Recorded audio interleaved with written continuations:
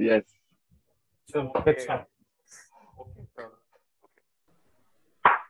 Namaste, devious Sadhguru boys and girls, ladies and gentlemen. Welcome to another episode of our podcast. मेरे साथ हमेशा की तरह मेरे बेहतरीन को-होस्ट मिस्टर पार्थ पलुस्कर है और स्टूडियो में आज एक्चुअली स्टूडियो में नहीं, वो अपने खुद के स्टूडियो में है। टेक्निकली कुछ की मीटिंग में हमें ज्वाइन कर चुके हैं मिस्टर प्रतीक गांधी। ये भी उनके नेम टेक प्रतीक गांधी की जैसे बहुत प्रोलिफिक है। इन्होंने भी बहुत अच्छा काम किया है और हम इनके बारे में और जानेंगे। इन्होंने बहुत पॉपुलर गानों पे काम किया है, म्यूजिक प्रोडक्शन किया है, ये साउंड इंजीनियरिंग में एक्सपर्टीज रखते हैं, म्यूजिक कंपोजर भी है, सिंगर भी है और बहुत सारे अन्य अन्य प्रकार के काम करते हैं। तो हम जानेंगे प्रतीक भाई से। प्रतीक भाई व्हाट्सअप, कैसे हो आप, क्या चल रहा है? ऑल गुड बाबा, आप बताइए क्या चल रहा है? सब सही। 11 बजे हम फेक एनर्जी दिखा रहे हैं बट नहीं नहीं, मेरा फेक नहीं है, मेरा ऐसा अब ही रहता है। मेरे को कर रहा है, मेरे को बोलता है। हाँ जी नहीं, मैं थोड़ा सा बट यस एब्सोल्युटली। तो क्या चल रहा है, हाउ इज एवरीथिंग? हम लोग एक्चुअली कोई दूसरी चीजों के बारे में बात कर रहे थे ड्राई रन में, बट आई थिंक उसके बारे में भी बात करते हैं। लेट्स टॉक अबाउट अभी क्या नया चल रहा है। आप स्टूडियो में होगे तो आप मेरे को बता देते कि आप you working for some stuff, तो उसके अलावा आज some music project of your own, I am sure, जिन पे आप काम कर रहे होगे। हाँ, right now what like from past last like एक साल से मैं सिर्फ अपने प्रोजेक्ट पे ज्यादा फोकस कर रहा हूँ। सो जितने भी जो दूसरे प्रोजेक्ट्स हैं उनको थोड़ा थोड़ा मैंने मेलो कर दिया, सप्रेस कर दिया, बिकॉज वो बहुत टाइम टेकिंग होते हैं, बहुत एनर्जी खा जाते हैं। और खुद का जब आप करते हो तो वो इतना एनर्जी लेता है वो भी डेफिनेटली, बट आपका मेंटल एग्जॉस्टमेंट इतना नहीं होता जितना आप दूसरों के लिए काम करते हो तब होता है। सो मैं स्लोली स्लोली मूव आउट कर रहा हूँ अपने प्रोजेक्ट्स की तरफ, खुद के प्रोजेक्ट्स, खुद के इंडिपेंडेंट म्यूजिक की तरफ। शोज डिजाइन करने मुझे अपने बहुत सारी चीजें करनी है। सो मैं उस लाइनअप में लगा हूँ क्योंकि काफी साल मैंने बहुत सारे लोगों के लिए काम किया।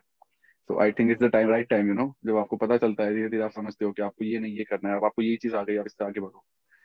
Absolutely absolutely. नहीं यार, बहुत that's a very good approach. तो आप मेरे को ये बताओ कि व्हाट बिफोर, आई मीन मैं आपको दूसरा क्वेश्चन भी पूछ सकता हूँ, but I think before I ask you the question I want to ask you now, मैं आपसे ये पूछना चाहूंगा कि आपने स्टार्ट कैसे किया into the whole freelancing career? I know कि आपने साउंड इंजीनियरिंग में डिग्री की है, if I am not wrong, और Yeah. आपका एक्सपर्टीज है उसमें। तो उसके बारे में हमें बताइए कि how did you start with sound engineering and what was the whole journey to get into sound engineering, और उसके बाद आपकी क्या जर्नी रही है? So basically, I was having bands and all before. I was like when I used to live in Indore, Madhya Pradesh. अच्छा। तो वहां पे मेरा बैंड था, फिर दूसरा बैंड हुआ, फिर तीसरा बैंड हुआ, ये सब चीजें चलती थी। बट वो एक होता है ना कि एक आपको मेंटल सेटिस्फेक्शन नहीं मिल रही, आप कर क्या रहे हो, मतलब आप कंपटीशन में गाना बजाना कर रहे हो या आप लाइफ में चाह क्या रहे हो। So somehow I got to know कि साउंड इंजीनियरिंग एक टर्म होती है, कुछ तो भी होता है, आपको उसमें जाके आप एक्सप्लोर कर सकते हो, टेक्निकल चीजें कर सकते हो। So from the start I believe like creation you can't teach to anyone. वो क्रिएटर अपने आप बन के आते हैं।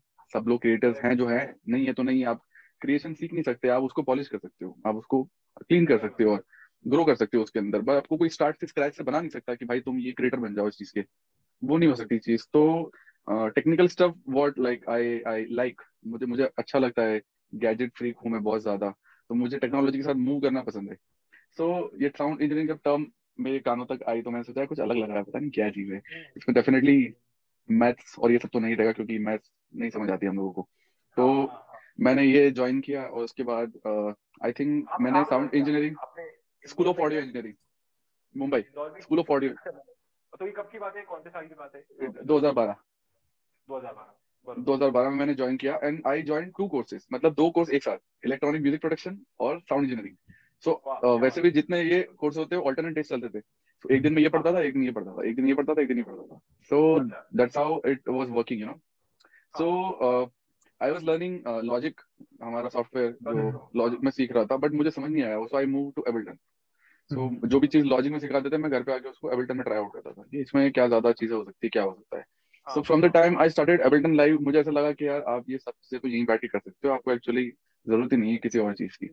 सो हाँ, कहीं जाने की जरूरत नहीं है। So my idea was to create, keep creating music, मुझे एक जगह पे रुकना नहीं था। अगर उस टाइम पे अगर सपोज मैं सोचता कि मुझे सिर्फ सिंगर बनना है तो मैं शायद वो एक ही चीज कर रहा होता, और मुझे ये भी नहीं पता कि मैं सक्सेसफुल होता या नहीं होता, मुझे कोई गारंटी नहीं थी उसकी, बिकॉज आई वाज न्यू। मतलब उसके मैं 2 साल पहले म्यूजिक के अंदर घुसा हूँ, 2010 के अंदर। सो 2 साल में आप जज नहीं कर सकते ना कि आप क्या बन जाओगे। तो आपको पता चला धीरे धीरे, तो मुझे पता चलता गया कि चलो ठीक है, ये कर सकते हैं, वो कर सकते हैं। तो then I move to electronic music production. तो मैं अपने म्यूजिक के साथ में ना एक्सपेरिमेंट करने लगा बहुत सारी चीजें। So on like I think 2013 में, जब मतलब मुझे चीजें समझ में आने लगी थी, तब भी मैं ये वोकोडर्स और ये सब इलेक्ट्रॉनिक स्टफ और ये सब क्या है जो भी आज आजकल चल रहा है, मैं तब से यूज कर रहा हूँ उसको। तो मैं गानों के प्रोडक्शन में वो तब से यूज कर रहा था। तो बेसिकली मेरे पास एक ड्रॉबैक था कि मेरे पास माइक नहीं था उस टाइम पे, और मिडी कीबोर्ड नहीं था। तो मैं फोन से रिकॉर्ड कर करके साउंड चलता रहता था, तो वो ऑटोमेटिक वैसे भी बड़े थिन से रिकॉर्ड होते थे। तो द आइडिया वाज कि वो वैसे उल्टा सीधा ही जा रहा है, so like just make an instrument out of it. तो कुछ भी रिकॉर्ड कर लिया, उसको इंस्ट्रूमेंट बना लिया, कुछ भी रिकॉर्ड कर लिया, उसको इंस्ट्रूमेंट बना लिया। तो कभी कभी होता है ना, चीजों के अभाव के कारण आप ज्यादा चीजें सीख जाते हो, दूसरी चीजें सीख जाते हम्म, हो। So it work like that. So I started music, like producing music for films and all, छोटा मोटा फिल्म्स। दूसरे कॉम्पोजर के साथ काम करना स्टार्ट किया, बहुत सारा काम किया, ऐसा धीरे धीरे धीरे धीरे, एंड आई केप्ट ग्रोइंग, मतलब साउंड के अंदर। उस बीच में मतलब मेरा थोड़ा सिंगिंग और ये सब चीजें बंद हो गई थी, बिकॉज आप जब प्रोग्रामिंग करने बैठते हो तो you can't talk, you can't sing, बीच में रियाज कर, ऐसा नहीं कर सकते ना आप। आपको म्यूजिक प्रोड्यूस करना है तो आपको चुपचाप बैठ के करना है, काम करना है, आपको फोकस हो गया। तो मेरी सिंगिंग कॉम्पोजिशन ये सब थोड़ी थोड़ी कम होती गई थी। बट हाँ, एक और टर्म निकल के आई कि जब when I used to produce music, I used to create my own melodies, own riffs, उन गानों के साथ में दूसरों के लिए। तो मेरा वो म्यूजिक ग्रो होता गया, होता गया, होता गया, तो मेरे कॉम्पोजिशन भी बेटर होते गए विद टाइम। तो आई थिंक मुझे लगता है कि अभी ये राइट टाइम मेरा लास्ट ईयर से चालू हुआ है, since I started releasing my own content. मतलब मैंने वो चीज चालू कर दी कि हाँ, एक कॉन्फिडेंस आता है ना आपको कि आप अब अपनी चीजें भी कर सकते हो। आपने बहुत काम करा दूसरों के लिए, आपको आप मतलब अगर आप काम कर रहे हो मार्केट में तो आप प्रोफेशनली करो, फिर ऐसा नहीं है आपका गाना कुछ भी नहीं बजना चाहिए हवा में आके। सही बात है, सही बात है, बिल्कुल बिल्कुल। नहीं वो यस, दैट्स राइट। तो आप मेरे को ये बोल रहे हो कि बेसिकली आपका इंक्लिनेशन पहले था to do original music, but फिर आप साउंड प्रोडक्शन में, साउंड इंजीनियरिंग में यस, यस, हाँ, फिर आपने फ्रीलांस काम किया, बट पैरेलली आपको लगा कि आपके स्किल सेट इंप्रूव होते गए, कि आप काम कर यस, रहे थे, आप अपने आप को म्यूजिकली कैसे एक्सप्रेस करते हो बेटर कर सकते साइमल्टेनियसली। यस, चीजें हो। चल रही थी साइमल्टेनियसली। बरोबर बरोबर। तो आपका मेन मतलब apart from like the music production जो आप करते हो, आपका मेन इंस्ट्रूमेंट क्या है जो आप प्रेफर करते हो बजाना? मैंने आपके देखे कुछ इंस्टाग्राम पे कुछ गिटार वाले वीडियोस देखे थे, तो हाँ, मैं क्या I guitar started with guitar, I started with guitar, like हाँ फर्स्ट जब भी मैंने स्टार्ट किया था म्यूजिक, मैंने गिटार से स्टार्ट किया था। So guitar is my main instrument. But मैं हाँ पहले की तरह प्ले नहीं करता, क्योंकि मेरा उतना प्रैक्टिस नहीं रहा, मैं प्रोड्यूस ज्यादा करता हूँ। सो अभी हाँ कैसा हो गया है कि whenever I take guitar, I just like shift the tunings, कुछ भी कर देता हूँ मैं उसके साथ में, whenever I am producing music, and I choose to deliver something new. तो वो पीछे पीछे चीजें जल्दी समझ नहीं आती हो क्या रहा है। करेक्ट। सो तो ये फंडामेंटल्स मुझे अच्छे लगते हैं, इट्स राइट टर्म कि किसी को समझ ना आए फिर भी अच्छा है, तो क्या बुरा है।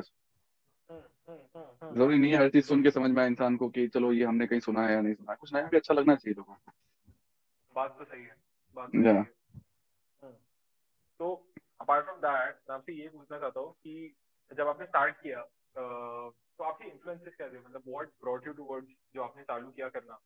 इंटरनेशनल थे, लोकल थे, या कैसे आप who are the people you look up to? Be diverse line of people also, तो कहाँ कहाँ आई कौन से थिंक लोगों ने आपको इंस्पायर किया टू टर्न टू दिस? मैंने जब भी स्टार्ट किया था तभी आई स्टार्टेड लिसनिंग विद जैसे हिंदी म्यूजिक। मुझे पाकिस्तानी म्यूजिक बहुत इन्फ्लुएंस किया था स्टार्टिंग में, क्योंकि उस टाइम पे वो बैंड्स का और बहुत ज्यादा सीन चलता था, तो मैं भी एक बैंड में था, तो वो आपके ऑटोमेटिक कानों तक आ जाती है चीजें कि ये गाना करना है, ये कवर करना है, ये परफॉर्म करना है। सो वो उनको मैंने एब्जॉर्ब किया था उस टाइम पे 2012 2010-11 के अंदर।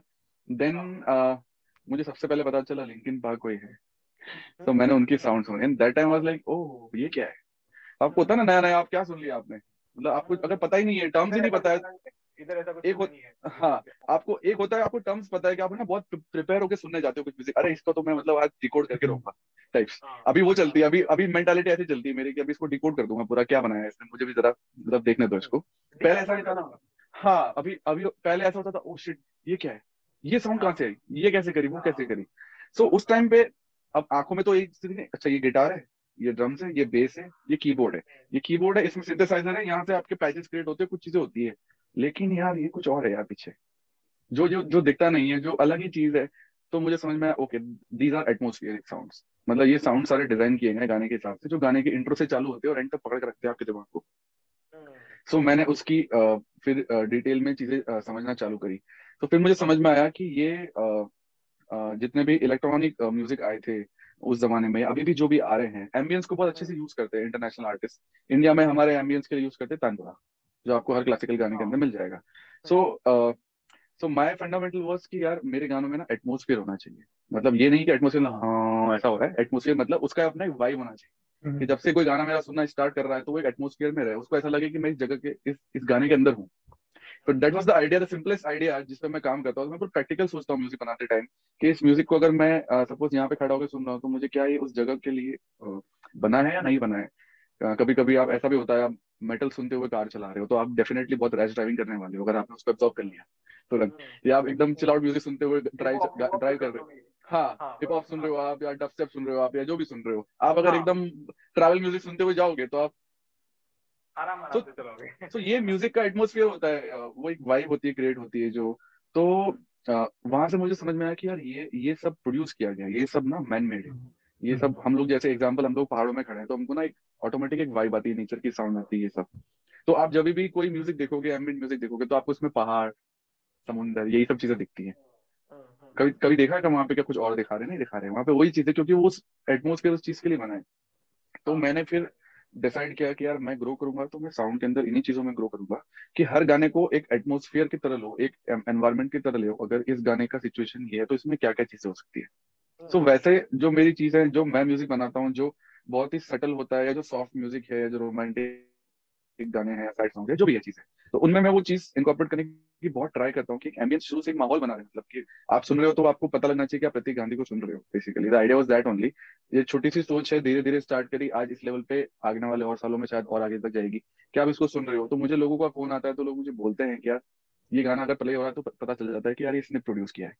तो it is the sound, it is the designing, जो एक मेरा एक सिग्नेचर है, कि चलो इसके एम्बियंस बहुत अच्छे होते हैं। गिटार्स अगर यूज कर रहा है तो बहुत अतरंगी, कुछ ही अलग ही चल रहा होगा, बीट्स भी अलग चल रहे होंगे, और बहुत एक्सपेरिमेंट करता हूँ मैं साउंड्स के साथ। मैं ऐसा नहीं कुछ भी उठा के लगा दिया।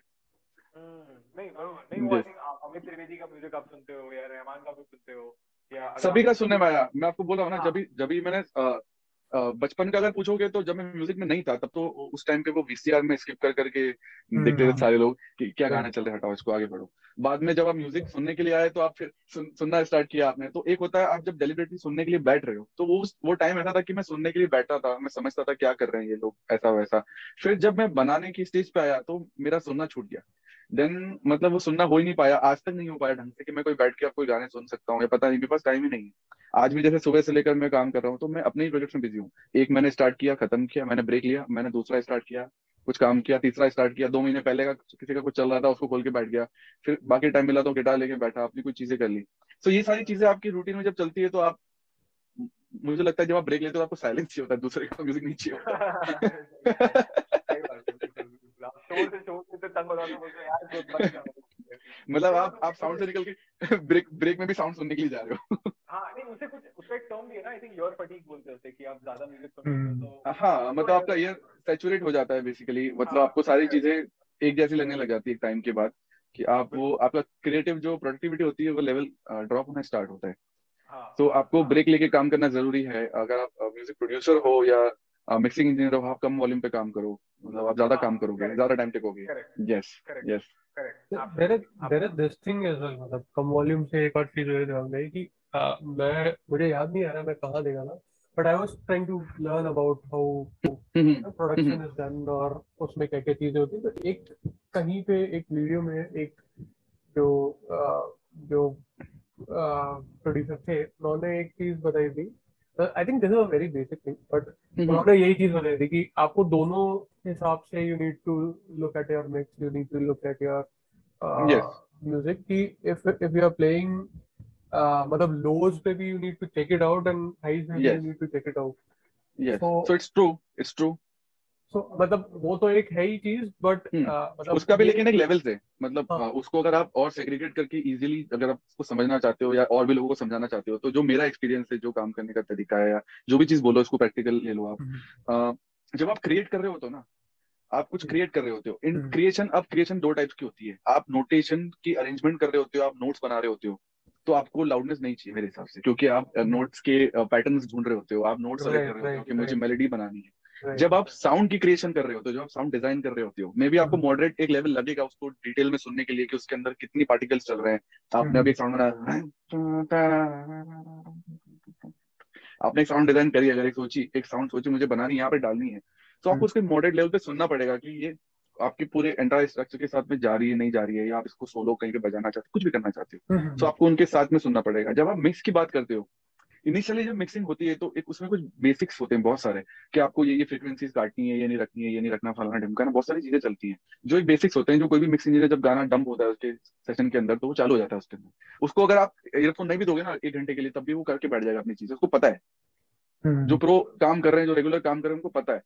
फिर आपका सुनना स्टार्ट होता है, आप सुनते हो, धीरे धीरे चीजें सुनते हो। आप गाने के ऊपर डिपेंड करता है कि गाने का आपका जॉनर क्या है, हम्म वो हिसाब से आप चीजें करते हो। अगर आपका म्यूजिक डांस म्यूजिक है, so you need that punch, you need that जो भी बेस लाइन है आपकी, और जो भी एक पंच आना चाहिए ओवरऑल। सो आप लाउड करके उसको सुनते हो, बट आप उसको 1 घंटे तक लाउड करके बजा नहीं सकते कंटिन्यूस। हम्म मतलब उसके बाद आपको ऐसा लगे आप बढ़ाते जा रहे हो, कुछ हो नहीं रहा है। तो यूजुअली क्या होता है, मिक्स करते हैं थोड़े टाइम के लिए, वॉल्यूम इंक्रीज करो, आप उसको सुनो, आप उसको देखो क्या चीजें हो रही है नहीं हो रही है, एंड देन वापस आप रिड्यूस करके काम करते हैं। यूजुअली सारे लोग ऐसे ही काम करते हैं, कोई भी एकदम बहुत लाउड में आई थिंक मुझे नहीं लगता 10-15 मिनट से ज्यादा बैठते भी उस चीज को करने के लिए। हम्म और नेचुरली भी आपको ब्रेक मिलता है, क्योंकि जब आप कुछ कर रहे होते हो, आपने माउस उठाया एग्जाम्पल, तो आप उसमें कुछ कर रहे हो तो आप डेफिनेटली उसको रोक के करोगे, हम्म आप कहीं पे रुकोगे बीच बीच में, तो वो ब्रेक ऑन एंड ऑफ काम के साथ चलती रहती है चीजें। तो ये चीजें क्रिएशन मतलब उस पर डिपेंड करती है आपकी, कि आपको किस लेवल पे कैसी चीजें चाहिए। नहीं, बिल्कुल बिल्कुल। तो आपने बोला कि आप मतलब यूजुअली मल्टीपल प्रोजेक्ट्स पे काम कर रहे होते हो एक साथ, और दिन में आप करते हो and you take break with project, फिर ब्रेक लेते हो ऑल ऑफ दैट। तो आपको हम्म। बताओ कि आप एवरेज में दिन में कितने देर काम करते हो, कितने घंटे काम करते हो ऑन एन एवरेज, मतलब on a good day? On an average I think maximum अगर मैंने कभी काम किया होगा तो मैंने 2 दिन भी किया है कंटिन्यूस। और अगर एक एवरेज अगर हम लोग पकड़ के चलते हैं, सो ये जो स्पैन है ये 12 से 15 आवर्स का है। 12 से 15 यस। Time time. तो पूरे टाइम आप स्टूडियो में रहते हो, कहीं और कोई ऑल्टरनेटिव जगहों पे भी जाते हो? स्टूडियो, हॉल बाहर, नीचे गार्डन, हॉल बाहर, स्टूडियो, ये चीज अच्छा, चलती है। तो पहले से और क्वारंटाइन कर, सही है, हाँ, बहुत मतलब मैं बढ़िया। क्वारंटीन, मैंने जब से प्रोड्यूस करना स्टार्ट किया तब से क्वारंटीन हूँ, तो मुझे एक्चुअली इसका कुछ फर्क भी नहीं पड़ा, हुआ या आगे गया, अभी है भी नहीं, मुझे कोरोना कुछ वायरस फर्क हो एक्चुअली गया पड़ेगा इससे बात नहीं। करो। बट ये हुआ खाली एक अच्छी चीज ये हुई कि मैं बहुत सारे लोगों के लिए जो काम कर रहा था, इतना सारा काम कर रहा था मैं, तो उससे ना थोड़ा सा राहत मिली, मतलब कि यार थोड़ा शांति है। तो जब आपको शांति मिलती है तो आप क्या, आप अपने आप में रहते हो ना, अपनी चीजें सोचते हो। तो फिर मैंने अपनी लाइब्रेरी उठा के देखी, मैंने बोला ओफा, 100 गाने बना के रखे, 200 गाने बना के रखे, मेरे 300 गाने यहाँ पड़े हैं, फोन में 500-600 वॉइस नोट पड़े, इनका करूंगा क्या मैं, क्या लेके जाऊंगा क्या इनको? रिलीज करना चाहिए मुझे। तो then I started pushing my music, so ये अच्छा राइट। हुआ एक चीज, कि आपको जब एक चीज से ब्रेक मिलती है तो आप दूसरी चीजों के बारे में सोचते हो, आपको टाइम मिलता है निकाल के। Absolutely absolutely, I can understand. तो आप मेरे को बताओ कि आप कंपोजिंग स्टार्टिंग से कर रहे हो, या आपने मतलब when you started like you said कि आप बैंड में वेंचर किए, तो वो आपका मैं पहले तभी भी आइडिया?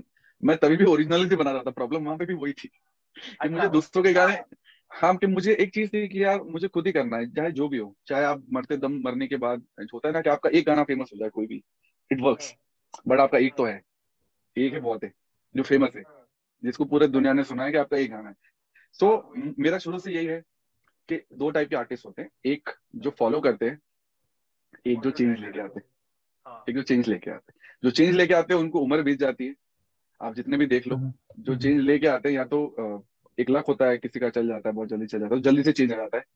और जितने भी अगर आप देखोगे कि जो भी चेंज लेके आए हैं वो हमेशा अपने मेच्योरिटी टाइम पे ही लेके आए हैं, कुछ और सीरियस चेंज लेके आए, जब चीजें चेंज होती है और पूरी चीज उनके हिसाब से मूव हो रही होती है। तो एक ये है कि एक भीड़ चल रही है, आप चल लो, उसमें भी आपका भी भला हो जाएगा। आज ये गाना रिलीज हुआ है, कल रात को उसका कवर बना दो, रिलीज कर दो, तो आपका यूट्यूब चल जाएगा, आपका इंस्टाग्राम चल जाएगा, और उसकी लोग आपको पॉपुलैरिटी में बोलेंगे, आप कर लो, हाँ मतलब हाँ। है ना, एक के पीछे लटक के चल लो, मतलब टाइप्स। और एक है आप अपना बनाते रहो, करते रहो, बनाते रहो, करते रहो, एक दिन आपको भी कोई फॉलो करेगा। हम्म, तो मेरा वो ये मेंटालिटी शुरू से है, और इसी की वजह से शायद मैं ओरिजिनल्स पे बहुत फोकस करता हूँ, चीजें बहुत बनाने को ट्राई करता हूँ, सुनता हूँ, समझता भी हूँ लोग क्या कर रहे हैं, ये सब चीजें हैं, क्योंकि एक अपडेट भी जरूरी होती है। बट कभी कभी मुझे नहीं लगता कि पुराने जमाने के लोग जिन्होंने कुछ ओरिएंट किया था उनके पास इंटरनेट भी था अपडेट निकालने के लिए, कि आने आगे वाले जमाने में हमारे बल्ब की एलईडी बन जाएगी, बट उन्होंने तो बल्ब निकाल लिया ना उस टाइम पे। तो ऐसी बहुत सारी चीजें होके गई हैं जो आपके सामने, हमारे सामने ही है। प्रैक्टिकल एग्जाम्स हमको स्कूल में सिखाते हैं, लेकिन कोई और तरीके से सिखाते, लेना आना चाहिए आपको, किस टाइप से लेके जाना है उसको। सो आई थिंक जितने भी लोगों ने कुछ इन्वेंट किया या इनोवेट किया है, मुझे लगता है वो उनके दिमाग से इधर से ही आया है, कहीं और से नहीं आया, यूट्यूब से नहीं आया, गूगल से नहीं आया था। गूगल पे डालने वाला भी इंसान ही है। तो मैं ये चीजों पे बहुत बिलीव करता हूँ कि अगर आप अपने अंदर ढूंढोगे तो इतना बहुत बड़ा यूनिवर्स है, आप शायद कुछ तो अलग चीज लेके आ ही जाओगे। बात तो सही, बात जितने तो भी सही लोग है। बाहर आप देख रहे हो, आप जो भी चीज देखते हो वो सारी मैन मेड है, मतलब किसी हवा से नहीं आई है, वो सब इंसानों ने बना के डाली है यार।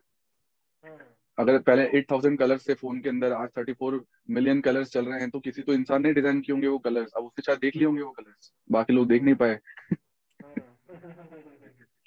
नहीं, that's a wonderful thought and wonderful way of looking at things, क्योंकि हाँ एक्चुअली नहीं, आप जो बोल रहे हो बहुत सही बात है, क्योंकि इवन तो आप मेन स्ट्रीम में आप काम कर रहे हो, बट आप फिर भी इंडिविजुअलिटी के साथ अपने करियर को देखते हो, वो बहुत स्ट्रॉन्ग चीज है। क्योंकि मैं बहुत सारे लोगों को जानता हूँ, मतलब हम लोग सब फ्रीलांस करियर परस्यू कर रहे हैं, और मतलब फ्रीलांस भी जब आप कर रहे होते हो तो आप बोलते हो यार मैं कितना खुद का करूँ, कितना वो करूँ, चलो मैं उतना करता हूँ ताकि एक दिन मैं खुद के लिए कर सकूँ, वो बहुत लोगों की वो रहती है। बट फिर राइट। जब आप नीड्स और जब आपकी मतलब नेसेसिटीज और वो सब चीजें रहती है, आपको चाहिए स्टेबिलिटी आपके करियर में, आप चाहते हो कि अभी फिर आप आपके फेलो फ्रीलांसर्स के साथ कम्पीट करना चालू कर देंगे, तो आप बोलते हो यार वो हम्म। ये मेरे को भी शायद ये कर लेना चाहिए। But at the same time आपको अपने आप को काम एंड कलेक्टेड रखना, और जिस चीज के लिए आप उतरे हो काम करने के लिए, जिस चीज के लिए आपने हम्म। शुरुआत की, उस चीज पर डट के रहना, वो बहुत कमेंडेबल चीज है जो आप कर रहे हो, एंड दैट्स रियली नाइस। तो अब मेरे को ये बताओ कि आप मैं आपसे ये जानना चाहता हूँ, स्कूल में कैसे थे पढ़ाई में, आप पढ़ाई मैं में पढ़ाई कैसे? में एकदम अव्वल था, मतलब टॉप अच्छा, किए हैं अव्वल सारे थे। मैंने। अरे क्या बात, मतलब I was the topper in my 12th standard, मतलब वो मुझे भी बिलीव नहीं हुआ कि मैंने कर लिया, निकाल लिया, मतलब आ जाओ चलो ये कौन भी से बोर्ड करके से देख पढ़ा, लेते। कौन से बोर्ड से पढ़ा, कौन से? सीबीएसई बोर्ड था आपका, जो सीबीएसई, उस हाँ। टाइम पे, जो अभी भी चल रहा है, पता नहीं नहीं चल रहा है, नहीं चल रहा है। नहीं नहीं, मैं सीबीएसई चल रहा है बिल्कुल, हाँ मैंने भी हाँ। सीबीएसई से किया, हाँ। तो मैं टेंथ तक तो हिंदी मीडियम में था, 11th में मैं हाँ। इंग्लिश मीडियम में शिफ्ट हुआ। उस टाइम पे राजस्थान से हूँ मैं, तो वहीं पे मैंने स्कूलिंग करी अपनी।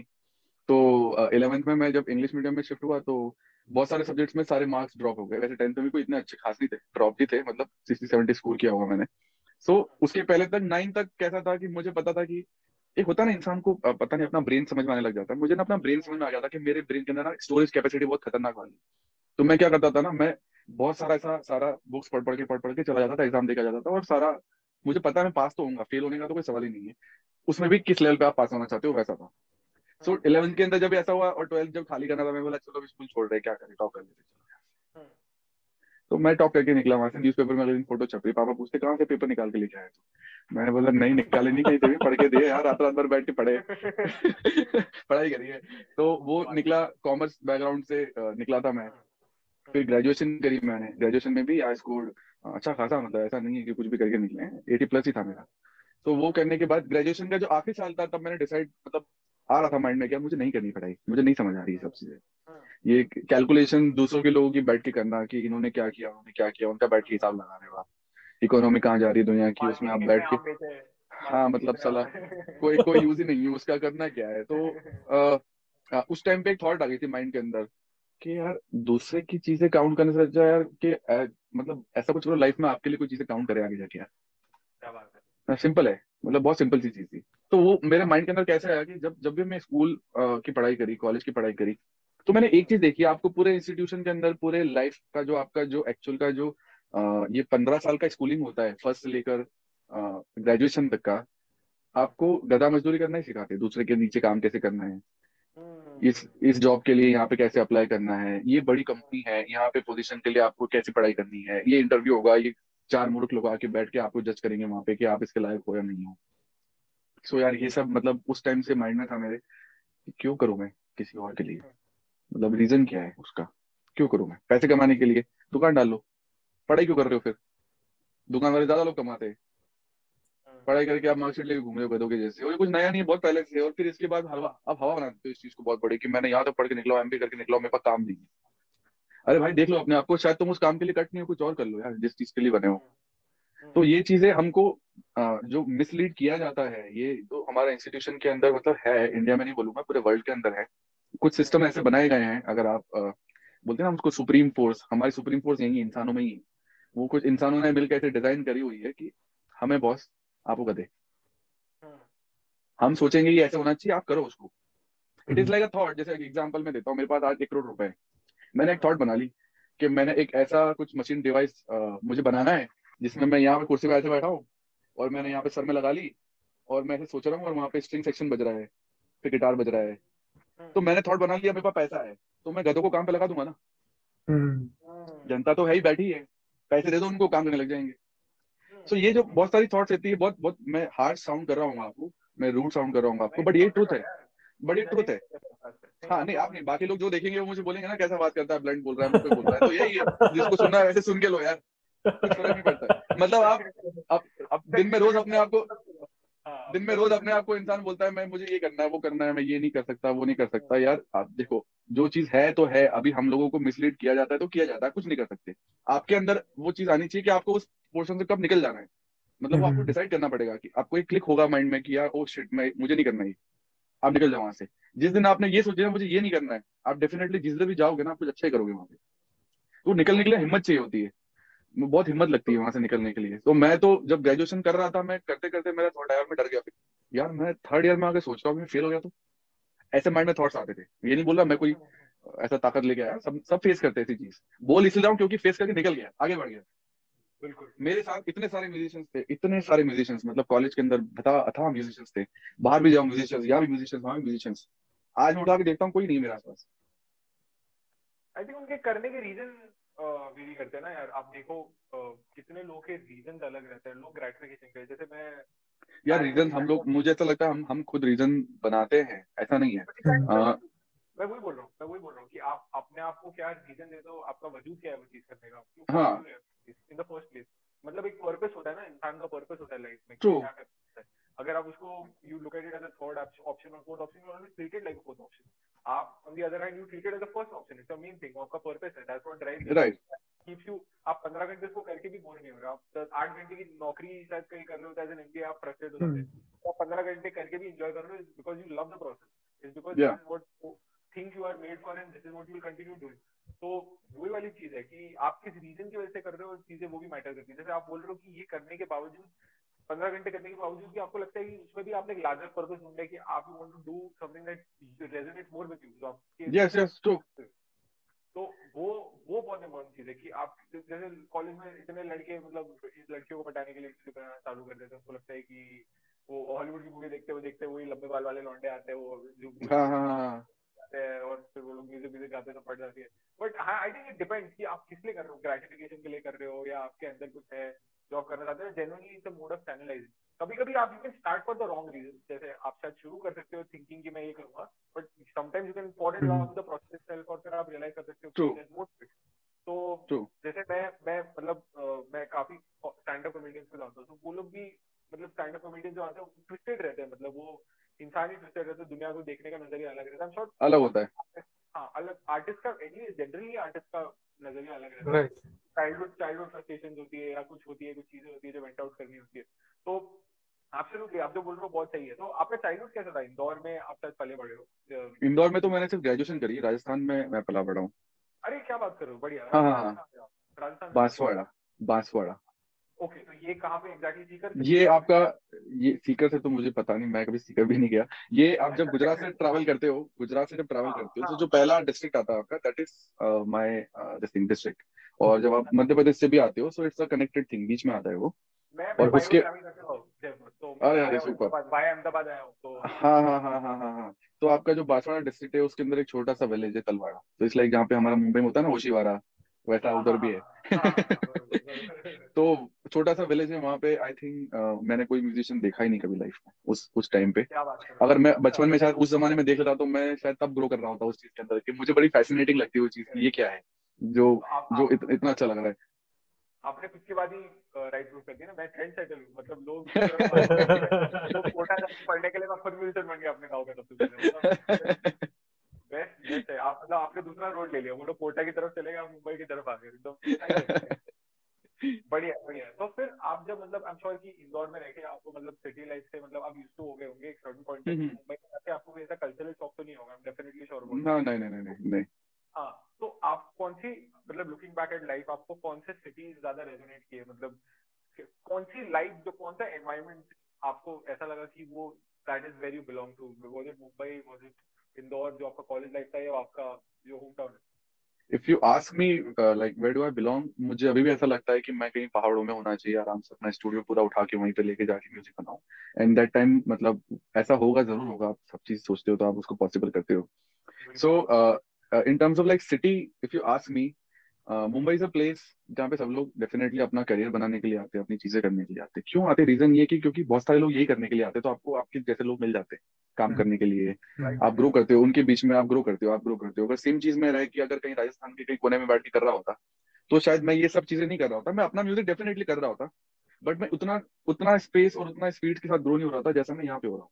क्योंकि यहाँ पे आए आए दिन आपको नई नई चीजें देखने को मिलती है। आप उस एक एक माहौल में भी रहते हो, आप एक फील्ड में भी रहते हो कि आपको ये करना है, आज ये करना है। आप शायद अपने घर पे हो तो आप नहीं सोचोगे कि मुझे ये करना है, वो करना है। हम यूजुअली नहीं सोचते, हम तभी तो बाहर निकलते हैं। बाहर निकलते हैं तभी तो हमको चीजें समझ में आती है। अगर हम घर पे बैठ के चिल करेंगे तो चीजें होती जाएगी, लाइफ निकल जाएगी आपकी। आप नॉर्मल आपने एक जिंदगी निकाली और आप चले गए, बस वही एक चीज है। So in terms of like if you see like staying point of view, मुझे राजस्थान बड़ा अच्छा लगता है क्योंकि वहीं पला बड़ा हूँ। तो उधर का जो वेदर है और ये जो आपकी बॉडी को सूट करता है ना, आपकी पता चलता था, आपको अच्छा लगता है वो सब चीज। वो धूप गर्म भी रहती है बट अच्छी लगती है, बारिश होती है, सर्दी भी ऐसी पड़ती है। इंदौर में इट वाज लाइक मॉडरेट, मतलब आप बोल सकते हो इतना कोई एक्सट्रीम भी नहीं था बहुत ज्यादा। ठीक है, बट वहाँ की लाइफ पूरी आपकी मेरी कॉलेज में निकल गई। कॉलेज, पढ़ाई, ये वो, म्यूजिक, आप बीच में एक उलझे हुए इंसान हो एक उसके बीच में। तो मुझे नहीं लगता मैंने कभी बैठ के नोटिस भी किया होगा कि मैं हूँ कहाँ, कर क्या रहा हूँ यहाँ पे। वो निकलते टाइम मुझे समझ आया कि यार मैं नहीं, यार इसलिए नहीं हूँ। सो दैट टाइम लाइक 2000 मेरा हो गया था खत्म 11 में ग्रेजुएशन। तो 11 से 12 मैंने पूरा एक साल का ड्रॉप लिया हुआ है actually. So I took 1 year का drop just to like look into myself. मुझे, मैं हूँ क्यों यहाँ पे, मेरा एग्जिस्टेंस क्या है, करना क्या है मुझे। मुझे पढ़ाई नहीं करनी, मैंने डिसाइड करा हुआ था कि मुझे पढ़ाई नहीं करनी। दूसरी चीज, मुझे म्यूजिक करना है, लेकिन अब म्यूजिक में क्या करना है वो भी कंफ्यूजन है अलग से। अब एज ए सिंगर मैं उस टाइम अपने आप को देखता था तो मुझे नहीं लगता था कि मेरे पास कोई बहुत अच्छी आवाज है। मैं उस टाइम पे नया नया होता है ना, आपको पता लगता है कि आपके पास एक फील है। बाद में मुझे टर्म्स एक्चुअली बहुत सालों बाद समझ में आई कि I have a feel in my voice. सुर ताल कहीं से भी कहीं नहीं बैठते थे। वो सबों को बैठाने के लिए मुझे एक ट्रेनिंग की जरूरत थी या कुछ काम करने की जरूरत थी, सीखने की जरूरत थी। तो मुझे वो उस टाइम पे वो चीज समझ में नहीं आई। तो जो चीज आपको समझ में नहीं आती ना, तो इनडायरेक्टली आपको मतलब कॉन्फिडेंस नहीं होता है आपके अंदर, वो दिख जाता है कि आपके अंदर वो चीज को लेके कॉन्फिडेंस नहीं है। तो वो जो टाइम था वो ऐसे निकल गया कि आप कभी उस चीज को फेस नहीं कर पाए कि आप कहाँ पे हो, सिटी आपको अच्छी लग रही नहीं लग रही। मुंबई का ऐसा है, like it's been 7.5 years I am staying here. And मुझे मतलब बहुत अच्छे से जम गया है सिटी, बहुत अच्छे से सेटल हूँ मैं। लोग बोलते हैं यहाँ पे ये है वो है, ठीक है यार, वो तो देखो हर जगह पे अपनी अपनी एक मेरिट्स डिमेरिट्स हैं। आपको कैसा है आपके ऊपर है। अगर आपको शोर सुनाई दे रहा है तो आप ईयरबड्स लगा के घूम लो। आज के डेट में टेक्नोलॉजी बहुत एडवांस है। आप बोलते हो बहुत शोर है तो साइलेंट कर लो उस चीज को। मैं बहुत सारे ऑप्शन है ऐसे। आपको कचरा दिख रहा है तो आप उस रोड से मत जाओ, कहीं और से चले जाओ। तो क्या कर सकते हैं, कुछ नहीं कर सकते। आपको you have to find some ways, अगर आपको कोई कहीं कहीं पे भी रहना है तो आपको थोड़ा बहुत तो एडजस्टमेंट करना पड़ता है चीजों के साथ में। So I am the guy who likes to adjust. मतलब मैं सेटल हो जाता हूँ पानी की जैसा, कहीं पे आपको सेटल हो जाओ। अगर आपको कोई चीज समझ नहीं आ रही तो आप वहां पे चुप रहो, नहीं बोल सकते मत बोलो, चलेगा, शांत रहो। जब आपका टाइम आएगा आपको बोलने का मौका भी मिलेगा और आपसे चीजें भी उगलवाई जाएगी और आप तब सब बोल देना जो रह गई थी वो भी बोल देना। नहीं, that's बहुत बहुत अच्छा, बहुत प्रैक्टिकल। एंड आई थिंक इसकी वजह से मतलब आप जहाँ पे हो इट्स बिकॉज कि वो एटीट्यूड आपके अंदर इनग्रेन्ड है। क्योंकि मैं मतलब जितने भी इंडस्ट्री प्रोफेशनल से मिला हूँ मुझे लगता है मैं पेशेंस बहुत है, मतलब पेशेंस और पहला होना चाहिए, वो प्रैक्टिकल। पहला पॉइंट है। बट आई थिंक पेशेंस और पैशन दोनों बहुत इंपॉर्टेंट चीज है, और पैशन को भी कैसे खर्च करना है आपको वो भी इंपॉर्टेंट चीज है। क्योंकि अगर आप गलत जगहों पे अपना पैशन खर्च कर दोगे, पैशनेटली एंग्री हो जाओगे, पैशनेटली आप कुछ हम्म। करो, तो वो पेशेंस के लिए काउंटर प्रोडक्टिव हो जाता है। क्योंकि patience requires you to restore कि आप क्या हो, मतलब आप ट्रू। जो ट्रू। आपने, तो वही बात है। बहुत बहुत सही बात है। तो ये approach over the time build हुई कि पहले से थी हमेशा? ओवर द टाइम धीरे धीरे बिल्ड हुई। Basically you can say transferring the energy into a right form, or to create a right formation basically. So बहुत ही मूड के हिसाब से भी मैंने म्यूजिक को मोल्ड किया है कि अगर मुझे गुस्सा है किसी चीज का, अगर कुछ कोई पर्टिकुलर चीज है दिमाग में कुछ चल रही है, सो मैं उस चीज को यूज करता हूँ। मतलब I I I make sure I am using it as a tool now. पहले ही नहीं होता था, आप उसको कोई निकाल के आ जाओगे कुछ कर दोगे, बट आप उसको यूज करो। मतलब आपके पास एक बहुत बड़ा कंप्यूटर स्क्रीन है सामने, उसमें भी ड्राइव्स हैं जहाँ पे आप उस चीज को सेव कर सकते हो, आप उसको स्टोर कर सकते हो। अगर आपकी कोई मेमोरी आपको खा रही है, सो आप अपनी उसको दिमाग के अंदर मत रखो, आप उसको स्टोर करके यहाँ डाल दो। शायद वो म्यूजिकली कन्वर्ट होके कुछ और कर जाए। तो वो कैथार्टिक होता है, वो मेरे हिसाब से वो एक हाँ cathartic प्रोसेस होता है कि वो आइडिया हाँ पूरी वो आप लॉन्ग टर्म में उसमें, और आपको फिर लगता है अरे प्रोडक्टिविटी भी हो गई, मतलब काम भी हो हाँ। गया उसमें। सो आपको पता लग जाता है कि अच्छा ये है। तो दैट्स हाउ आप हम्म, जितने भी आप जॉनर सुनते हो, जितने भी, अगर आप एक्चुअली म्यूजिक को, कोई भी जो इंसान सेंस करता है, मतलब ह्यूमन बींग्स हम लोग साउंड को बहुत अच्छे तरीके से सेंस करते हैं। वॉइस, साउंड, ये वो, ये सब बहुत डेलिकेट चीजें हैं। तो जो जो भी इंसान, जो भी लोग फील करते हैं इनको, तो उनको पता रहता है कि आजकल सबको पता लग जाता है कि ये डांस म्यूजिक है, ये डबस्टेप है, ये मेटल है, ये ग्रंज वोकल्स वाला है, ये सूदिंग म्यूजिक है, ये मुझे अच्छा फील दे रहा है, इस वजह से मुझे नींद आ रही है। तो ये चीज आपको कैसे पता लग रही? क्योंकि मे बी वो आर्टिस्ट ने वो चीजें डाली ना अंदर, उसने डाली इसलिए। तो हाँ, उसके पास कहाँ से आया? उसने पर्सनली एक्सपीरियंस किया होगा। हम्म, तो ये सारी प्रोसेस है। अगर कोई आपने पर्सनली एक्सपीरियंस किया ही नहीं है तो मे बी शायद आपने फिर कॉपी कर लिया उसको। हम्म, हम्म, दो ही ऑप्शन है, और कोई ऑप्शन नहीं है आपके पास। और अगर आपने बिल्कुल पर्सनली नहीं। एक्सपीरियंस किया है तो आप उसको उस चीज के अंदर डालने की ट्राई करोगे, और जब आप डालोगे तो मुझे लगता है कि अगर आप उसको 100 लोगों को सुना रहे हो तो 3 लोग आपसे कनेक्ट हो जाएंगे वो सेम थॉट के साथ, जो थॉट आपने उस चीज के अंदर डाली, क्योंकि आपने थॉट को स्टोर किया ना, आपने उसको एक चीज बनाई है। आपने क्या चीज बनाई? आपने उसको एक फॉर्म दिया, साउंड, गाना, आपने उसको एक रूप दिया है। डेफिनेटली वो दिखता नहीं है अभी आपको, खाली MP3 और वेव फाइल दिखती है वहां पे। बट जब आप प्ले होता है, जब तो वो कानों में तो आता है वो। तो it is like a very very short term process. I make you understand मैं कैसे इस चीज को देखता हूँ। ये था म्यूजिक मेरे ब्रेन में, मैंने इसको कंप्यूटर में डाला, वापस सुना कान से, कितना डिफरेंस है वो बहुत जल्दी जल्दी हो जाएगा। मैंने सोचा, दबाया कीबोर्ड या गिटार प्ले करा, मैंने गा लिया कुछ, आपकी आवाज आई आपको स्पीकर के थ्रू, वापस से डायरेक्ट आई कान में, गई वापस दिमाग में चली गई। बहुत ही माइक्रो सेकंड की गेम है, इतनी सी है, खत्म हो जाती है। इसी में आपको क्रिएट भी कर लेना है, आपको सोच भी लेना है, चीजें कर लेनी है, बहुत कुछ कर लेना है।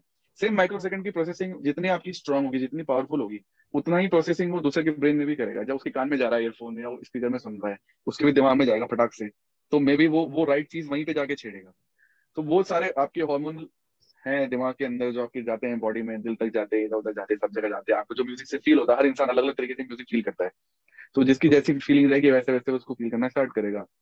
तो ये सारा साउंड का गेम इतना डेलिकेट है, तो मैंने हमेशा इसको इसी फॉर्म में देखा है। तो इसीलिए मैं जो भी चीज बनाता हूँ, मुझे लगता है शायद बहुत ही एब्स्ट्रैक्ट बन के आती है कभी कभी, कि हो के भी नहीं है, कमर्शियल हो के भी नहीं है, कभी कभी इंडिपेंडेंट हो के भी नहीं है। मुझे कुछ समझ नहीं आता मैं कर क्या रहा था इस पर्टिकुलर गाने के अंदर, किया क्या मैंने।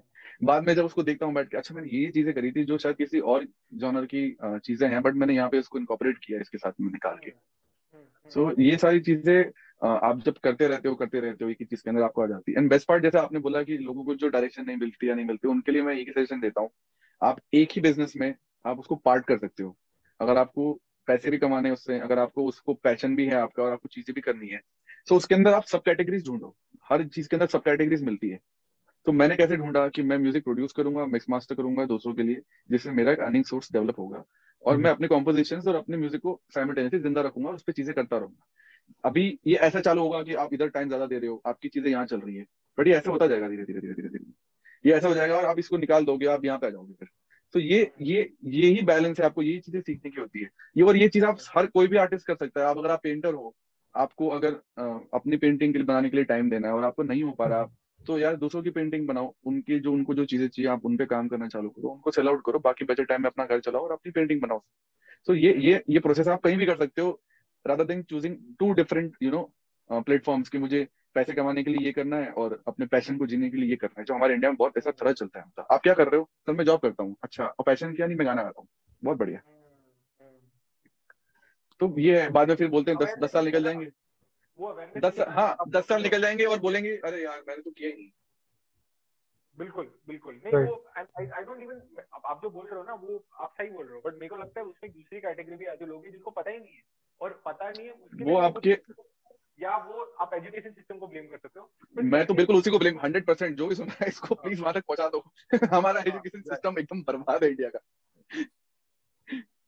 हाँ हाँ नहीं, बट नहीं मुझे लगता है चेंजेस तो आ रहे हैं, बट आई थिंक हाँ बिल्कुल आप जो बोल रहे हो सही है, बट मुझे लगता है डेमोक्रेटाइजेशन भी हो गया है उसका, डेमोक्रेटाइजेशन भी हो गया है एजुकेशन सिस्टम का, कि मुझे लगता है कि आपके ऑनलाइन कोर्सेज आ चुके हैं, आपके वर्कशॉप्स हो रहे हैं, इतनी सारी चीजें हो चुकी है कि लोगों को एक सोर्स नहीं नॉलेज का, भी लोगों के पास बहुत वो एक्सपीरियंस है।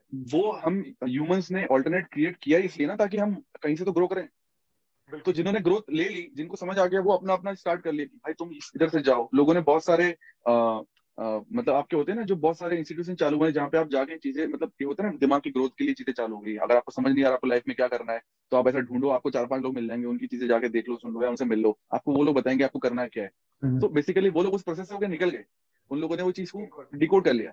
सो ये सारी चीजें, हाँ।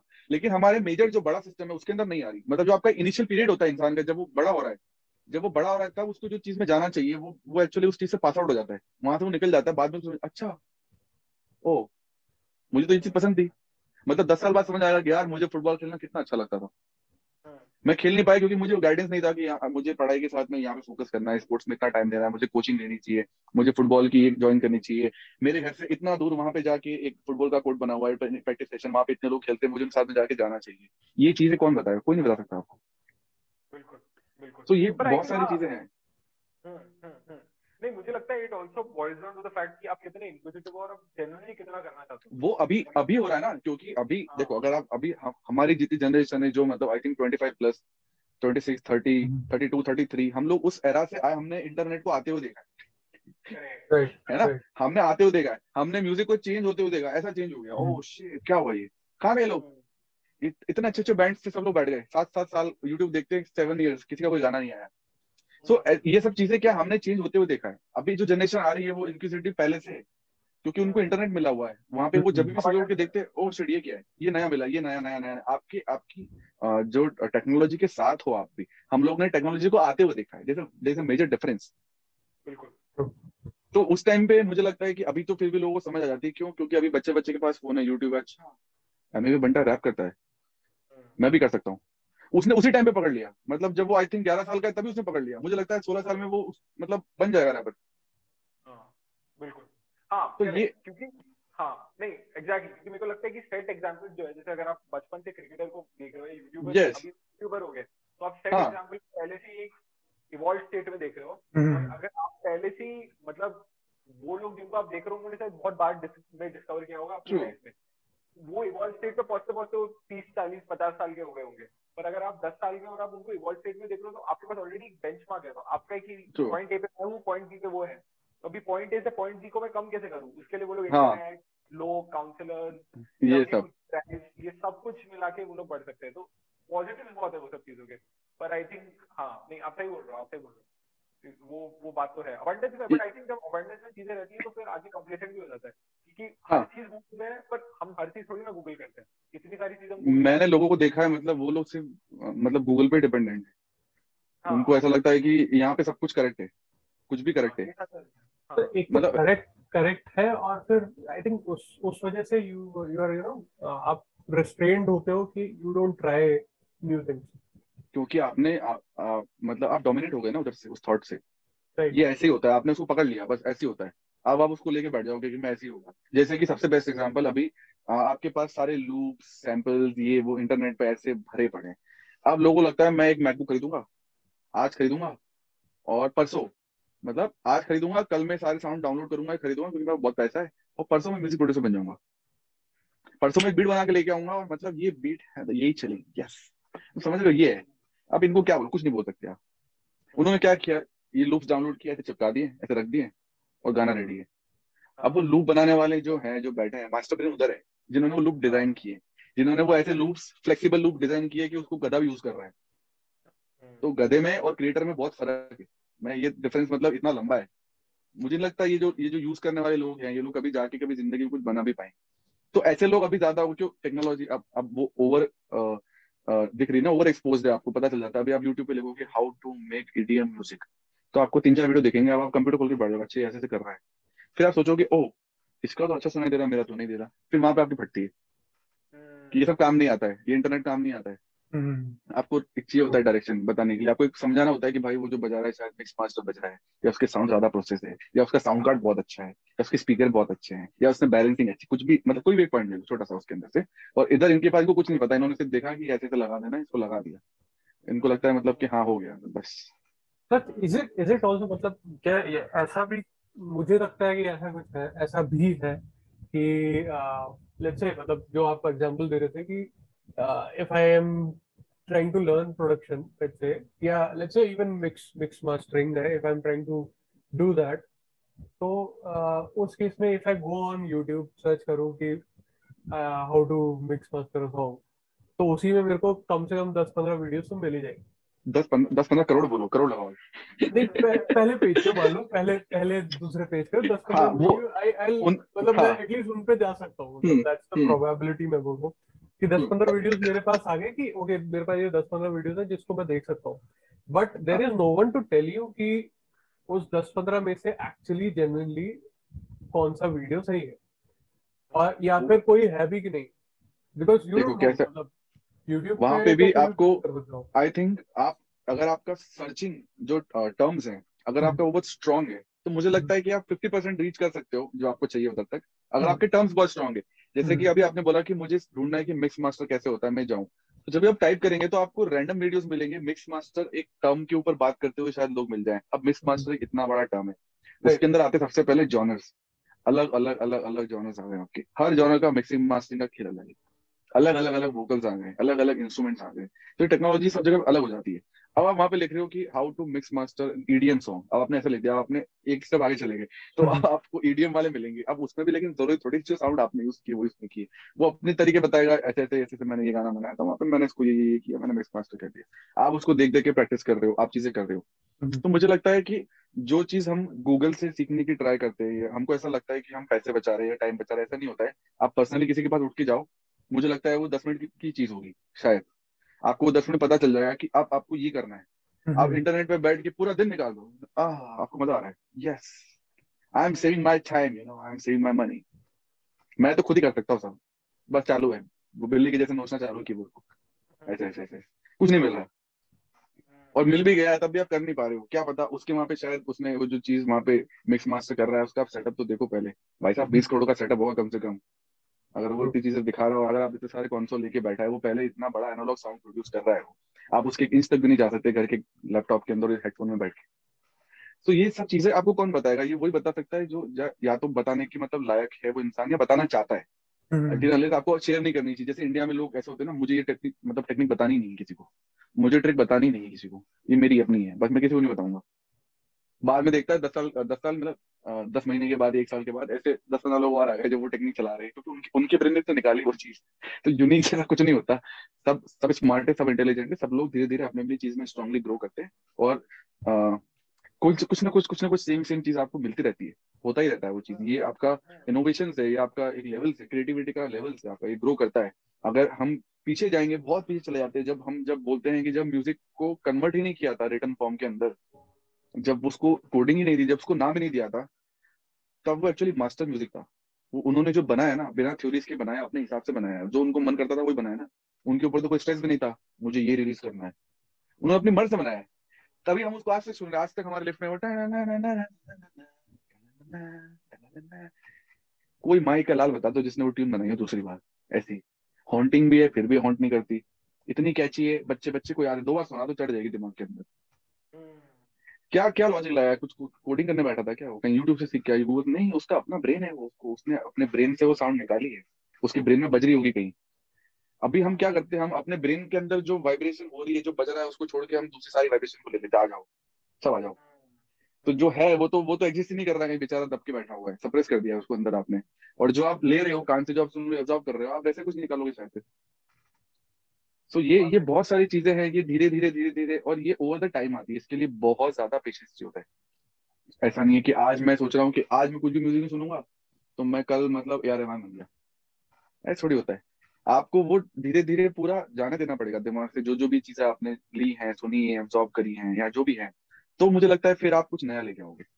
तो हम बोलते हैं ना, हम हमको 2 3 4 साल में ऐसा दिखता है फैशन चेंज हो गया, ये लोग भी तो ऐसे कुछ लेके आए, अपना सोचते हैं ना, अपना डालते हैं, हम देखते हैं वो साउंड सिस्टम चेंज हो गए, ये हम्म, चेंज हो गया, वो चेंज हो गया, हम्म, म्यूजिक का जॉनर चेंज हो गया, किसने किया? पोस्ट मेलोन आया, वीकेंड आया, उन्होंने साउंड बदल दी। उसके पहले बैंड आए तो उन्होंने साउंड बदल दी, पाकिस्तान के सूफी बैंड आए तो उन्होंने साउंड बदल दी, पूरा मार्केट में यही चलता था, सब लोग यही सुनते थे 2012 13, जिसको उठा के देखो अच्छा, सब सेम सेम फ्रीक्वेंसी पे मतलब ट्यूनिंग है। राइट, अभी क्यों नहीं आएगा, क्यों? क्योंकि अभी आपका वही, आप एब्जॉर्ब ही क्या कर रहे हो पता नहीं है। आपका सर्च इंजन ऐसा बना रखा है, आप आज आप किसी का गाना सुन लो, आपको पसंद नहीं, बट अब आपके आगे एल्गोरिदम के अंदर, कल आपको सुबह उठ के वही दिखेगा वापस। आपको वो दिखना है, आपने क्लिक कर दिया इसके ऊपर, तो जो आप देखना चाह रहे हो स्क्रीन पे, वो आपको नहीं दिखेगा। सेम ऐसा ही आपके जो वीडियोस आप बोल रहे हो आपको सीखना है कुछ, तो हम्म, उनमें आधे तो स्टार्टिंग के जो इनिशिएट होते हैं वो तो सब पेड होते हैं, अच्छा खासा पैसा डाला होता है बूस्ट करने के लिए गूगल एड्स पे, तो वो इसलिए सबसे ऊपर निकल के आते हैं। फिर उसके बाद ब्रांडिंग होती है उनकी बहुत अच्छी खासी, कि इंस्टीट्यूट्स हैं, रेपुटेशंस हैं, तो यूट्यूब के साथ टाई अप्स होते हैं, बहुत सारी चीजें चल रही होती है। राइट ढूंढना बहुत मतलब मुझे लगता है डिफिकल्ट है, it will take you years and years. तो आपके एक्सपीरियंस है, बिकॉज आप ये रैबिट होल में जा चुके हो, क्योंकि मैंने भी काफी चीजें इंटरनेट से सीखी है, मेरे को लगता है कि अगर आपको कुछ कंटेक्चुअली एकदम मतलब नुआंस के बारे में पता करना है तो फिर ठीक है, मतलब एकदम कोई पर्टिकुलर हम्म। चीज के बारे में पता करना है तो फिर ठीक है, बट अगर आप एजुकेशन उसके थ्रू कर रहे हैं तो वो इतना स्कैटर्ड है इन्फॉर्मेशन उससे, और हर चीज बहुत को ज्यादा। अपोज करने के लिए, हर चीज को अपोज करने के लिए उसमें वेस्टेड इंटरेस्ट और अल्टीरियर मोटिव्स इतने हैं कि वो ट्रू। हमें, they want to trap you to their own course, या उनका कुछ यस। है, या मेरे यस। से मेंटरशिप ले लो, या मेरे लिए वो कर लो, या वो कर लो। मतलब सबको अपना घर चलाना है, सबको अपना पेट पालना है, उसमें कुछ हम्म। नहीं है, बट आप लोगों को बेवकूफ भी नहीं बना सकते उस चीज में। तो बट हाँ नहीं, तो मैं आपसे अग्री करता हूँ। तो आप मेरे को ये बताओ, मेरा क्वेश्चन आपसे ये है कि आपने, बिकॉज यू सेड आपने इतना टाइम स्पेंड कर लिया है और यू कैन सी कि वो एक रैबिट होल है अगर आप यूट्यूब पे जाओ, ये सब एल्गोरिथम है अभी। तो आपके हिसाब से कौन, if there somebody starting out जिसको सीखना है and he is really passionate और उसके करेक्ट इंटेंशन है, तो आपके हिसाब से कहाँ पे वो फ्री एजुकेशन स्टार्ट कर सकते हैं एक बेसिक लेवल पे, ताकि वो अपना खुद का फिर आगे जाके उसको एस्केलेट करे education? I think the easiest way is to connect to musician first, कि जिसको जिसको आप एडमायर करते हो, या जिसको आप सुन रहे हो, या जिसका म्यूजिक सुन रहे हो आप, या आपको पसंद है कि यार मुझे इसका म्यूजिक बहुत पसंद है, इन आपने एक लिस्ट बना ली 10 लोगों की, आप ट्राई करो, आप रीच आउट करो 10 लोगों तक जाने के लिए। आप उनमें से कोई भी अगर एक आपसे बात कर लेता है, तो आप उससे एक बेसिक गाइडेंस ले लो कि यार मुझे इस टाइप की चीजें करनी है, ऐसे ऐसे करनी है, तो मैं क्या करूँ। तो मुझे लगता है कि दो ही चीजें होगी, या तो आपको अच्छे से बताएगा, या आपका फोन काट देगा, जो भी रिप्लाई नहीं करेगा आपको। तो अगर मेरे साथ कोई रीच आउट करता है, तो मैं आराम से बैठ के पूरी कहानी बताता हूँ, सब चीजें बताता हूँ, क्योंकि आई टीच म्यूजिक प्रोडक्शन। मैं ये क्लासेस चलती है मेरी यहाँ पे, और वो बहुत 1-to-1 चलती है, और मैं बहुत ट्रायल एंड एरर पे रखता हूँ लोगों को। मैं देखता हूँ कि इसका क्या है, मतलब इसको क्या करना है, इसका है क्या चीज, कि सिर्फ टाइम पास कर रहा है बैठ के। तो अगर आप आगे निकलने के लिए हो, चीजें हो कर सकते हो, तो मैं फिर चीजों को आगे पुश करता हूँ। So the basics again, I am coming back to the same point, कि अगर आपको सीखना है, तो आपको सबसे पहले एक मेंटोर की जरूरत पड़ेगी ही पड़ेगी। आप इंटरनेट पे तो नहीं लिख सकते ना कि व्हाट शुड आई लर्न, मतलब ये तो गलत क्वेश्चन हो जाएगा कि मैं सीखूं क्या, ये भी आप वहीं पे लाके लिख रहे हो, मतलब आप करना क्या चाह रहे हो। है ना, जो देखिए ऐसे लोग हैं आजकल, ऐसे ही लोग हैं कि मैं मुझे करियर में क्या करना चाहिए, ऐसे लिखते लोग। तभी तो सर्च इंजन में ये सब चीजें लिख के आ रही है ना, किसी तो लिखी, कोई तो गधा पैदा हुआ होगा Quora, जिसने ये लिख रहा है। Quora is filled with those questions. हाँ, मतलब हेड्स ऑफ। तो एक ही चीज है कि आप पहले पता कर लो, जैसे कि मैं बोलता हूँ, आपको आपको गिटार बजाना सीखना है, तो आप पहले डिसाइड कर लो कि आपको किस टाइप का म्यूजिक बनाना सीखना है। आपको गिटार के साथ गाना भी गाना है, कि आपकी इच्छा है, मन में है, तो आप प्लीज बोल दो, पहले ही बोल दो, बाद में मत बोलना कि सर मुझे तो गाना भी गाना था, मुझे अब ये नहीं बजाना। या आपको गिटार में कॉर्ड प्रोग्रेशंस बजाना है, स्ट्रमिंग करनी है, या पिकिंग करनी है, तो आप पहले गिटार का एक काम करो, सबसे पहले जाके लिखो गिटार, इंट्रोडक्शन टू गिटार। आप उसकी इंट्रो वीडियोस देखो, बेसिक्स वीडियो देखो, जो आपके इंटरनेट पे अवेलेबल है। कोई भी इंसान जाके इंट्रोडक्शन लिखता ही नहीं आज के दिन, चालू हो जाते सीधा, how to play guitar chords of this song, guitar हम्म, लेके बैठे, अच्छा, ओके, हाँ ठीक है, बज नहीं रहा, मतलब 2 महीने हो गए एक ही गाने पे अटका है इंसान। यार पहले इंट्रोडक्शन देख लेते कि ओके ये गिटार्स होते हैं, इनमें ऐसी ऐसी चीजें होती है, ये ब्रांड्स होते हैं, अच्छा ये वाले गिटार महंगे होते हैं, महंगे मतलब महंगे क्यों होते हैं, क्योंकि उनकी वुड अच्छी होती है, उनकी फील अच्छी होती है, उनकी स्ट्रिंग अच्छी होती है। So if I am having money, I will buy definitely a good guitar. अगर मैं अच्छा गिटार खरीदूंगा तो मुझे अच्छी साउंड आएगी, अच्छी साउंड आएगी तो अच्छा फील होगा, फिंगर ज्यादा प्रेस नहीं करने पड़ेंगे गिटार के फ्रेट बोर्ड पे, जो इंडियन गिटार में प्रेस करने पड़ते हैं, या कॉपी गिटार में प्रेस हाँ, करने पड़ते हैं आपको, जो यहाँ पे सारे म्यूटेड इंस्टीट्यूट नोट्स में भी नहीं मिलते हैं। होंगे, म्यूटेड है नोट्स भी ना, नहीं होंगे, कुछ भी हाँ, नहीं होगा। हाँ, म्यूटेड बताओ, हाँ हाँ करेक्ट। अच्छे से हो गई चीज है। तो ये बेसिक्स है, ये इंट्रोडक्शन है। तो मुझे लगता है कि आई थिंक ये इंट्रोडक्शन जो टर्म है ना, ये टर्म यूज करना बहुत इंपॉर्टेंट है कोई भी चीज को स्टार्ट करने के लिए, कि इंट्रोडक्शन टू दिस सब्जेक्ट, कि आप पहले उसका इंट्रोडक्शन लो। आपको इंट्रो के वीडियोस मिलेंगे, बहुत सारे मिलेंगे, आपको बोलना है कि यार introduction to music production, introduction to Ableton Live, introduction to microphone. आप इंट्रोडक्शन वीडियोस देखो, ये चीज आई कहाँ से थी, हुआ क्या है इसके साथ साथ में, कौन कौन से ऑप्शंस हैं। आप फिर आपको अपने आप डिटेल मिलती जाएगी। फिर आपका जो यूट्यूब का एल्गोरिदम है, गूगल का एल्गोरिदम है, वो आपके हिसाब से चलेगा, क्योंकि आपने उसको इनिशिएट किया है बेसिक से। आपने वहां पे जाके लिखा नहीं है कि oh how to mix vocals like ये, खत्म हम्म, होगी बात वहीं। उसके बाद आप अगले दिन से देखो, आपको ये धमाधम वीडियोस जो ऐसे फेंके जाएंगे वहां पे, अरे अच्छा इसने ऐसा किया था, वैसा किया था, समझ कुछ नहीं आ रहा है, अच्छा लग रहा है बस देख के, व्यू काउंट हो रहा है, बस चीजें चलती रहने दो। फिर आपकी जो चीज थी, आपको जो करनी थी वो निकल गई, आप किसी और चीज में डाइवर्ट हो गए। ये तो सबसे बड़ा ड्रॉबैक है, आप डाइवर्ट जल्दी हो जाते हो, इंटरनेट खोला डाइवर्टेड, मैं करने क्या आया था, अच्छा फिर हाँ।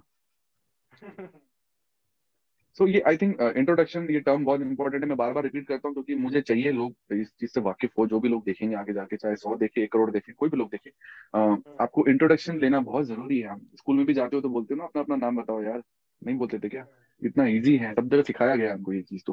तो इम्पोर्टेंट यही है। और अगर आपको कोई मेंटोर मिल जाता है पर्सनल सिखाने के लिए सब चीजें, चाहे एक दिन बैठ के आपके साथ बात करे या फोन पे बात करे, आपको 1 घंटा गाइडेंस दे, मुझे लगता है बहुत इनफ सारी चीज है। फिर आपको वे आउट मिल जाते हैं।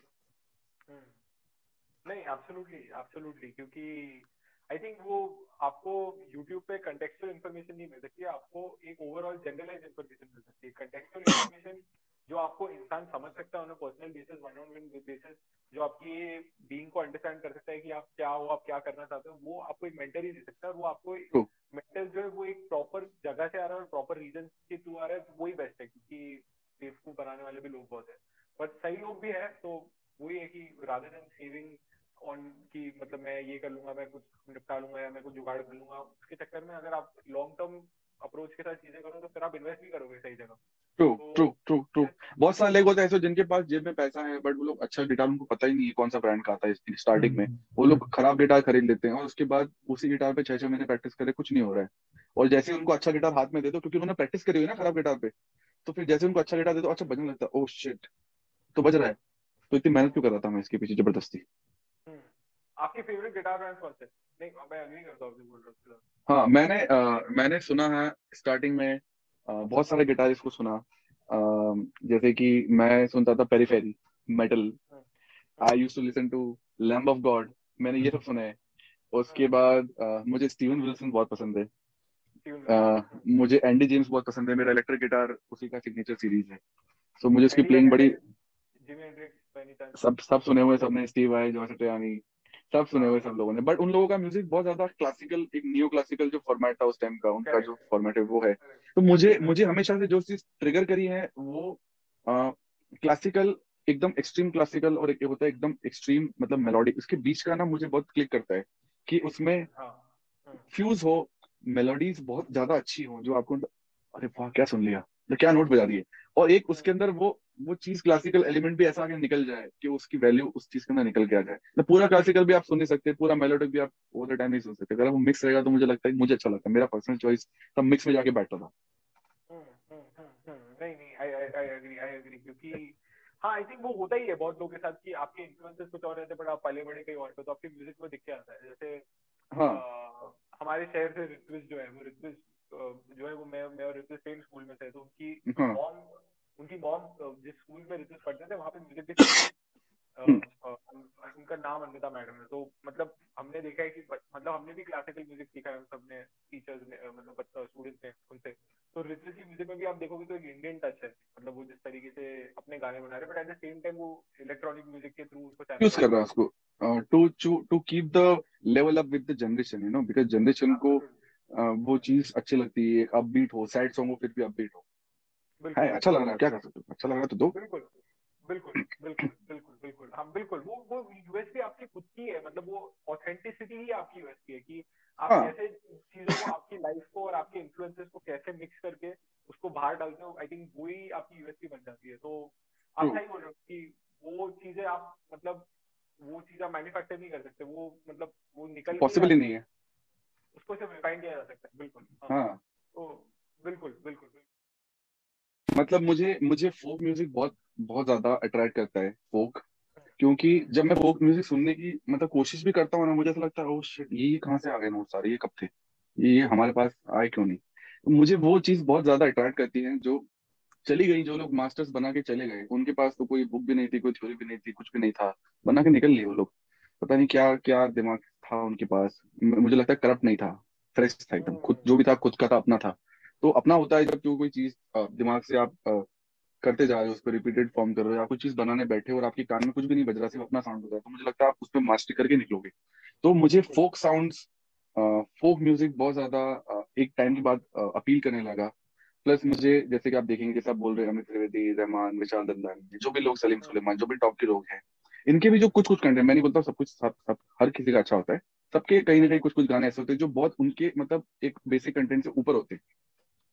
तो ये सब लोगों ने भी वो चीज अचीव करी है। वाई, बिकॉज उन्होंने भी अपने ओरिजिनल्स पे काम किया, उन्होंने अपनी चीजें बनाने पे वर्क किया। जैसे हम रहमान के भी कुछ पुराने गाने उठा के सुनेंगे तो ऐसा लगता है कि ऐसे गाने बन नहीं सकते वापस शायद, क्योंकि वो ऐसे ऐसे बनाए गए हैं। वो मतलब वो मास्टर्स हैं, मतलब वो गाने अपने आप में। आप ऐसा गाना सुनते हो ऐसा लगता है अरे ये गाने से 10 गाने, मतलब आप 10 गाने सोच लोगे उसके अंदर आज की जनरेशन वाले लोग। अच्छा इतना एक पोर्शन है, इसको हम निकालते हैं, इस सुर को हम ऐसे खोलेंगे तो अरे बहुत सारे सुर है, नया गाना बन जाएगा, रिप्लेस कर दिया। तो ये चीजें कैसे आपके पास आ रही है, कैसे हो रही है? मुझे लगता है कि जो है रूट्स, आपके रूट्स ही हैं सब कुछ। तुम फिर इसीलिए मैंने जब वापस राजस्थानी म्यूजिक में जब वापस ट्रैवल करना स्टार्ट किया दिमाग से कि अच्छा क्या है क्या नहीं, तो मैंने फिर चीजें वही, मैंने भी इंटरनेट से एक्सप्लोर करना चालू किया था। फिर मैंने आई थिंक 1 घंटा भी नहीं बैठा मैंने बंद कर दिया उसको। मैं बोला नहीं यार, कहाँ क्या दिखा रहे लोग, ये नहीं है। क्योंकि बचपन में आपने कुछ और देखा ना, तो रह गया है वहां पे, यहाँ पे कुछ और चल रहा है। तो आप फिर वही थ्योरी वापस आ रही दिमाग में कि यार नहीं यार, ये मैं भी वही करने जा रहा हूँ जो बाकी सब लोग कर रहे हैं, नहीं हो ऐसा नहीं हो सकता, छोड़ो उसको। फिर मैंने राजस्थान की कुछ स्केल्स, रागास, ये सब जितने भी थे उनकी पढ़ाई करना चालू करी।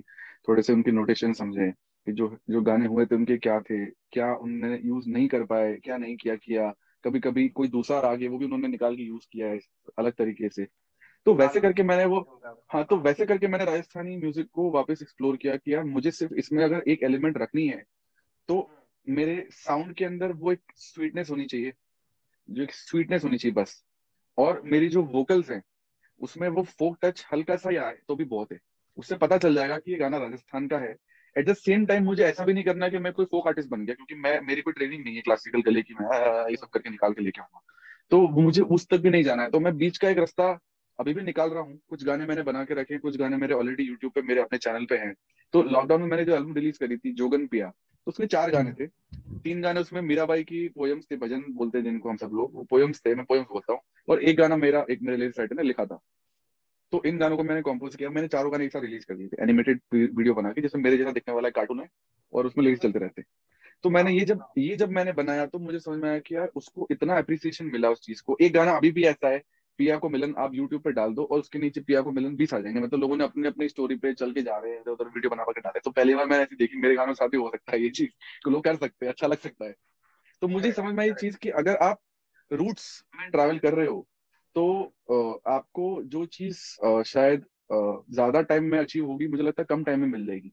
बिकॉज वो रूट से सब लोग वहीं से आए हैं, वो लोगों ने कहीं ना कहीं उस चीज को सुना है, या वो चीज फटाक से कनेक्ट हो जाता है। हम बोलते हैं ना इंडियन म्यूजिक हमको फटाक से कनेक्ट कर जाता है, इंडियन सुर कहीं भी बजता है अच्छा ये कौन सा गाना था, फटाक से हम ढूंढने लग जाते हैं इसको।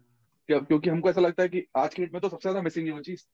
तो जो लोग इसको, इसका रेस्पेक्ट करते हैं, जानते हैं, इनको अच्छा लगता है, वो लोग तो फटाक से कैच करते हैं इस चीज को। तो ये मुझे समझ में आया कि मुझे सबसे ज्यादा अगर बाद में किसी चीज ने इंस्पायर किया है तो वो रूट्स है, मतलब मेरे अपने रूट्स के, वो जो आप बोलते हो ना मिट्टी का जो है एक चीज। तो इसीलिए फिर मैंने अपनी जो क्रिएशंस हैं उनमें मैंने वो चीज डालना शुरू कर दी धीरे धीरे। अगर वो मैं साउंड्स में नहीं डाल पा रहा तो मैं वोकल में डाल दूंगा, वोकल में नहीं डाल पा रहा तो मेलोडीज कुछ अलग बना लूंगा कि जो उस तरफ लेके जाए, मोल्ड हो जाए वहां पे। तो ये चीजें बहुत धीरे धीरे समझ में आती है कि जो आप बोलते हो ना कि आप इंस्पायर किससे हो रहे हो, क्या हो रहे हो। तो सबसे पहला इंस्पिरेशन मेरा डेफिनेटली एक तो लाइफ है, बट जो सेकंड इंस्पिरेशन है वो रूट्स, मतलब फोक है। मुझे आज भी फोक म्यूजिक बहुत अच्छा लगता है कि वो 2-3 लोग बैठ के गा रहे होंगे ना सर, मुझे ऐसा लगता है वो लोग बाप लोग हैं। वो लोग ने जो भी गा रहे बना रहे उनका अपना है, और उन लोग ने ऐसा बनाया है कि यहाँ पे हम लोग जितने भी लोग जो कॉपी पेस्ट करने के लिए बैठे हैं, वो लोग जिंदगी भर भी बैठेंगे फिर भी डिकोड करके वैसा नहीं निकाल पाएंगे जो उन्होंने बनाया है। करेक्ट, करेक्ट, तो करेक्ट। वो चीज है आपकी। मुझे लगता है वो टेक्निकलिटी से भी बियॉन्ड है, मतलब इट इज बियॉन्ड टेक्निकलिटी, वो जो क्योंकि करते हैं। क्योंकि आपको वहां पे किसी को जवाब नहीं देना ना कि ये गाना हिट होगा या सॉन्ग पहुंचेगा नहीं पहुंचेगा, इस पे कौन एक्टिंग करने वाला है, ये इसके लिए बन रहा है, इसमें सिचुएशन नहीं है, ये सब अभी सब टेक्निकल सिचुएशनल बेस्ड चीजें बन रही हैं। इसमें तो होने उनकी भी नहीं उनकी है। लाइफ भी उतनी ही है, वो सिचुएशनल बेस्ड है। पहले उनकी खुद की सिचुएशन पे थी, आओ भाई हमारा एक्सपीरियंस इतने साल का लो, हमारी सिचुएशन इतनी बड़ी है, आपकी पूरी फिल्म से बड़ी है, हम ऐसा बना के गए। तो ये एटीट्यूड, इनडायरेक्ट एटीट्यूड बोलते हैं इसको, जो अंदर होता है एक आर्टिस्ट के अंदर होता है, जो कभी रिप्रेजेंट कर ही नहीं पाता, धीरे धीरे अभी तो और कम होता जा रहा है, बट आपके अंदर है। बिल्कुल। उसको आपको जब ऐसे मिरर हटाओगे आपको दिख जाएगा, हाँ हाँ मैं ये हूँ। ये आपको पता चले चले तो पहले चलने का पॉइंट तो है, तो आपको समझ में आएगा आपके अंदर कैपेसिटीज है। तो मैंने ये 4 गाने निकाले थे, इसका रीजन ही ये था कि ये मुझे चेक करना था कि ये, क्योंकि राजस्थान में कोई भी इलेक्ट्रॉनिक म्यूजिक नहीं बना रहा बैठ के मेरे जैसे, मैं यहाँ पे काम कर रहा हूँ। वहां पे कोई ऐसा आर्टिस्ट भी नहीं होके निकला अभी तक जो ये सब चीजों में एक साथ मिलकर एक ही आदमी काम कर रहा होता है ना, कि आप एक ही बन के काम कर रहे हो, आप इंडिपेंडेंट आर्टिस्ट हो, आप गा भी रहे हो, म्यूजिक भी कंपोज कर रहे हो, आप प्रोड्यूस भी कर रहे हो, आप फोक से भी जुड़े हुए हो, आप इंडियन रूट से भी जुड़े हुए हो, वहां से तो कोई नहीं है। तो मैंने इसलिए ट्राई आउट किया तो मैंने जो गाने बनाए हैं, तो आप मैं आपको गाने सुनाऊंगा, आपको गाने सुन के समझ में आएगा कैसे। पिया को मिलन कैसे होए, मैं जानू नहीं, मैं जानू नहीं, सुन के समझ में अच्छा ऐसा नहीं गाना। क्या बात है। तो ये मीराबाई का लिखा हुआ था। दूसरा गाना जो था, नींद नहीं आवे जी सारी रात, नींद नहीं आवे जी सारी रात, करवट लेकर रोज टटोलूं, पिया नहीं मेरे साथ। तो ये ऑटोमेटिक आपको उस जगह पे लेके जाता है जिस जगह की चीज है वो। तो मुझे उसकी वैल्यू समझ में आई कि यार ये तो गया है, कमर्शियल तो बन नहीं पाया कभी Rajasthani music. In starting days में था जब फिल्मों में वो राजस्थानी म्यूजिक को यूज किया जाता था आइटम सॉन्ग्स के अंदर, या उस टाइप के, या बीट्स यूज किए जाते थे, या राग यूज किए जाते थे। अभी तो नहीं आ रहा, अभी तो खत्म हो गया। तो मुझे ऐसा लगा कि यार नहीं, मुझे इस सेक्टर में भी काम करना चाहिए, सिंस बिकॉज मुझे वो पर्सनली अच्छा लगता है। वो एक जो वर्ड्स हैं, जो कॉम्बिनेशन आते हैं, जो चीजें बन के आती है, एंड एक अलग ही वाइब है, मतलब एक अलग ही कुछ साउंड है। और जब आप उसको फ्यूज करते हो आपकी प्रोडक्शन के साथ में, आप कॉम्पोजिशन कुछ अलग कर रहे हो उसमें, आप डिजाइन कर रहे हो, तो उसका मजा फिर बहुत अलग निकल के आता है। तो ये सारी चीजें हैं जो मुझे वापस से अपने रूट्स की तरफ लेके गई। तो मेरा एक सेक्शन, ये भी सेगमेंट चालू है। आई थिंक ये साल मेरे 3 राजस्थानी गाने आने वाले हैं, जो कि नो डाउट कोई बहुत बड़े स्केल पे भी नहीं है, बट एक अच्छे स्केल पे रिलीज होने वाले हैं, जिनमें नोन कुछ स्टारकास्ट भी हैं, और बहुत अच्छे से वो चीजें होंगी। और वो बहुत ही यूनिक सॉन्ग्स हैं, मतलब जितनी बार भी मेरे स्टूडियो में प्ले हुए हैं, जिनको भी सुना है, सब लोगों ने बहुत तारीफ करी, क्योंकि सब लोग सुन के आंख बंद करके बोलते हैं यार क्या है, कभी नहीं सुना ऐसा कुछ फोक राजस्थानी, तो कभी नहीं सुना ऐसा। So I think this is the achievement, कि जब ये बाहर आएगा, लोग इसको उसी वे से देखें। तो मुझे लगता है कि ये कुछ अलग एक होता है ना, आप चेंज लेके आ गए। अब वहां पे, अब वहां के जितने म्यूजिशियन सब लोग जाग जाएंगे, आ हा, यस हम भी कर सकते हैं। ये होता है ना, एक चीज ये होती है। तो मुझे अच्छा लगता है कि यार आप कोई एक चीज एक करो, वो लोग फॉलो करनी चाहिए आपको। दो ही होती है, या तो आप फॉलो कर लो, आप फॉलो करते रहो, करते रहो, तो आप कॉपीकैट बन जाओगे, और आप उसके आसपास कहीं ना कहीं तो आ ही जाओगे। और एक होता है कि आप खुद कुछ बनाते रहो, बनाते रहो, बनाते रहो, किसी दिन पता नहीं कुछ निकल गया, या हो सकता है एक साथ कलेक्टिव आ जाए आपके पास सारा, और फिर सारे लोग, पूरी भीड़ आपको फॉलो करने लग जाएगी, तो आप लीडर बन गए, आप उसके बॉस बन गए। आपको हमेशा जाना जाएगा कि आपने ये चीज बनाई।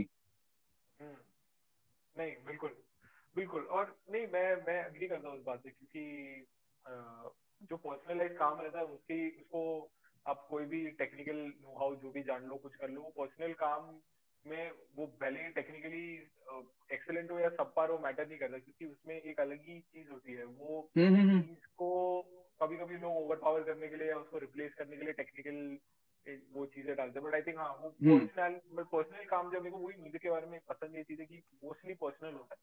मतलब जो सिंगर सॉन्ग राइटर स्टफ होता है या जो भी चीजें होती है पर्सनली वो सब पर्सनल है, it's all personal. Until unless ये राइट। कोई फिल्म का है नहीं है, बट उसके अलावा अगर आप एज एन आर्टिस्ट किसी के भी अंदर जाओगे, उन सबका अपना पर्सनल पर्सनल म्यूजिक है, वही तो कर रहा है।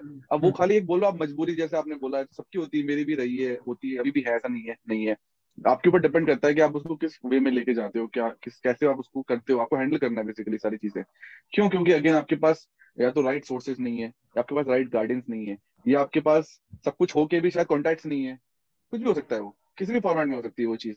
तो मुझे लगता है आप इस पे एक कंसिस्टेंट बन के चलते रहोगे ना, तो वो बोलते हैं ना कि अगर आप धीरे धीरे चढ़ोगे बकरी भी पार चल जाती है यार। तो हम तो इंसान है, कहीं भी कुछ भी कर सकते हैं हम लोग। हम लोग बकरी बनना है, मतलब बकरी की तरह चलते रहो, धीरे धीरे धीरे धीरे धीरे धीरे, खाते रहो बीच में, चलते रहो चलते रहो, आप अपने मंजिल तक पहुंच जाओगे। फर्क यही है कि कोई, हाँ, रास्ते में आप डाइवर्ट नहीं हो गए कहीं इधर उधर, या गिर गए, तो वो एक अलग बात हो जाती है। बट आपको चलते रहना है, मतलब आपको अपने एक पाथ बनाना है, चलते रहो। अब वो दो ही तरीके के पाथ की, बार बार सब लोग बोलते हैं उसको, किसी और को फॉलो कर लो भाई, बहुत ईजी है, फटाक से चले जाओ, हाथ पकड़ लो और चलते रहो, चलते रहो, चलते रहो, चलते रहो, चलते रहो। आपका सर्वाइवल हो जाएगा, आप एज एन आर्टिस्ट भी जान जाओगे, सब कुछ हो जाएगा, और आप आगे निकल जाओगे। एक आप खुद अपना रास्ता या तो बनाते रहो, चलते रहो, ज्यादा मेहनत लगेगी, बट डेफिनेटली जब रास्ता बना के गए हो आप, किसी ने आपकी, जब अब जब जब मुंबई से पुणे का रास्ता लेते हैं हम, तो ये थोड़ी रास्ता किसी ने तो बनाया होगा भाई, कोई तो था जो इंसान जो पैदल चल के जाना चाह रहा होगा वहां पे, किसी ने तो पहाड़ काटा होगा ना बीच में, आज पूरी दुनिया चल रही है उसके अंदर, तो उसका नाम तो हुआ, मौजूद हो गया होगा दुनिया में, सब जानते हैं भाई ये वाला पहाड़ इस आदमी ने काटा था। तो ये तो होना ही है, ये इसमें कोई वही है ही नहीं, ये सबसे बेसिक रूल्स है, इस तरफ भी रूल्स है, इस तरफ भी वैसे ही रूल्स है, वैसे फॉर्मेशन है सारे। नहीं बिल्कुल बिल्कुल। और बट हाँ, वही आपने ये भी पॉइंट आउट किया था कि बहुत सारे लोग एक बार एक सक्सेसफुल डेस्टिनेशन में पहुंच जाते हैं, बट फिर दूसरों का रास्ता बंद कर देते हैं। आई थिंक वो गलत है, क्योंकि अगर वो आप गलत है। हाँ, क्योंकि आप इतने इनसिक्योर हो कि आप वहां पे पहुंच चुके हो, बट आपको लगता है कि मेरी जगह कोई और ले लेगा। मुझे लगता है कि सब को एग्जिस्ट कर सकते हैं और सब अपना काम कर सकते हैं, और हर किसी को ये इक्वली अगर ये देखो जगह ले लेने वाला पॉइंट ना, ये हमारे इंडिया में तो सबसे ज्यादा फेमस है। राजा महाराजा के टाइम से चल रहा है, या हमारी ये मेरी जगह ले लेगा। वो जगह के चक्कर में ना पूरा हमारा देश बर्बाद करके रखा है इन्होंने शुरू से। लेकिन आज पॉलिटिक्स में भी ये हमारी मेरी जगह ले लेगा, जगह लेने के चक्कर में सब जनता को बर्बाद कर रहे हैं, अपने अपने गेम प्लान बनाने में लगे हुए हैं। जगह नहीं जानी चाहिए, हमारी पोजीशन नहीं जानी चाहिए। तो ये पोजीशन की जो मैं बात कर रहा हूँ, ये पोजीशन वो उस जगह की नहीं है, वो पोजीशन आपकी अपनी है। आप जिधर खड़े हो ना उधर अपनी पोजीशन बना सकते हो। एग्जाम्पल, मैं यहाँ बैठ जाऊंगा अगर 20 साल, तो मेरी पोजीशन बन जाएगी। लोग बोलेंगे अरे बाबा है तो समाधि लगा दी इसने, यहाँ बना दी ना मैंने अपनी पोजीशन, क्या क्या अलग कर लिया।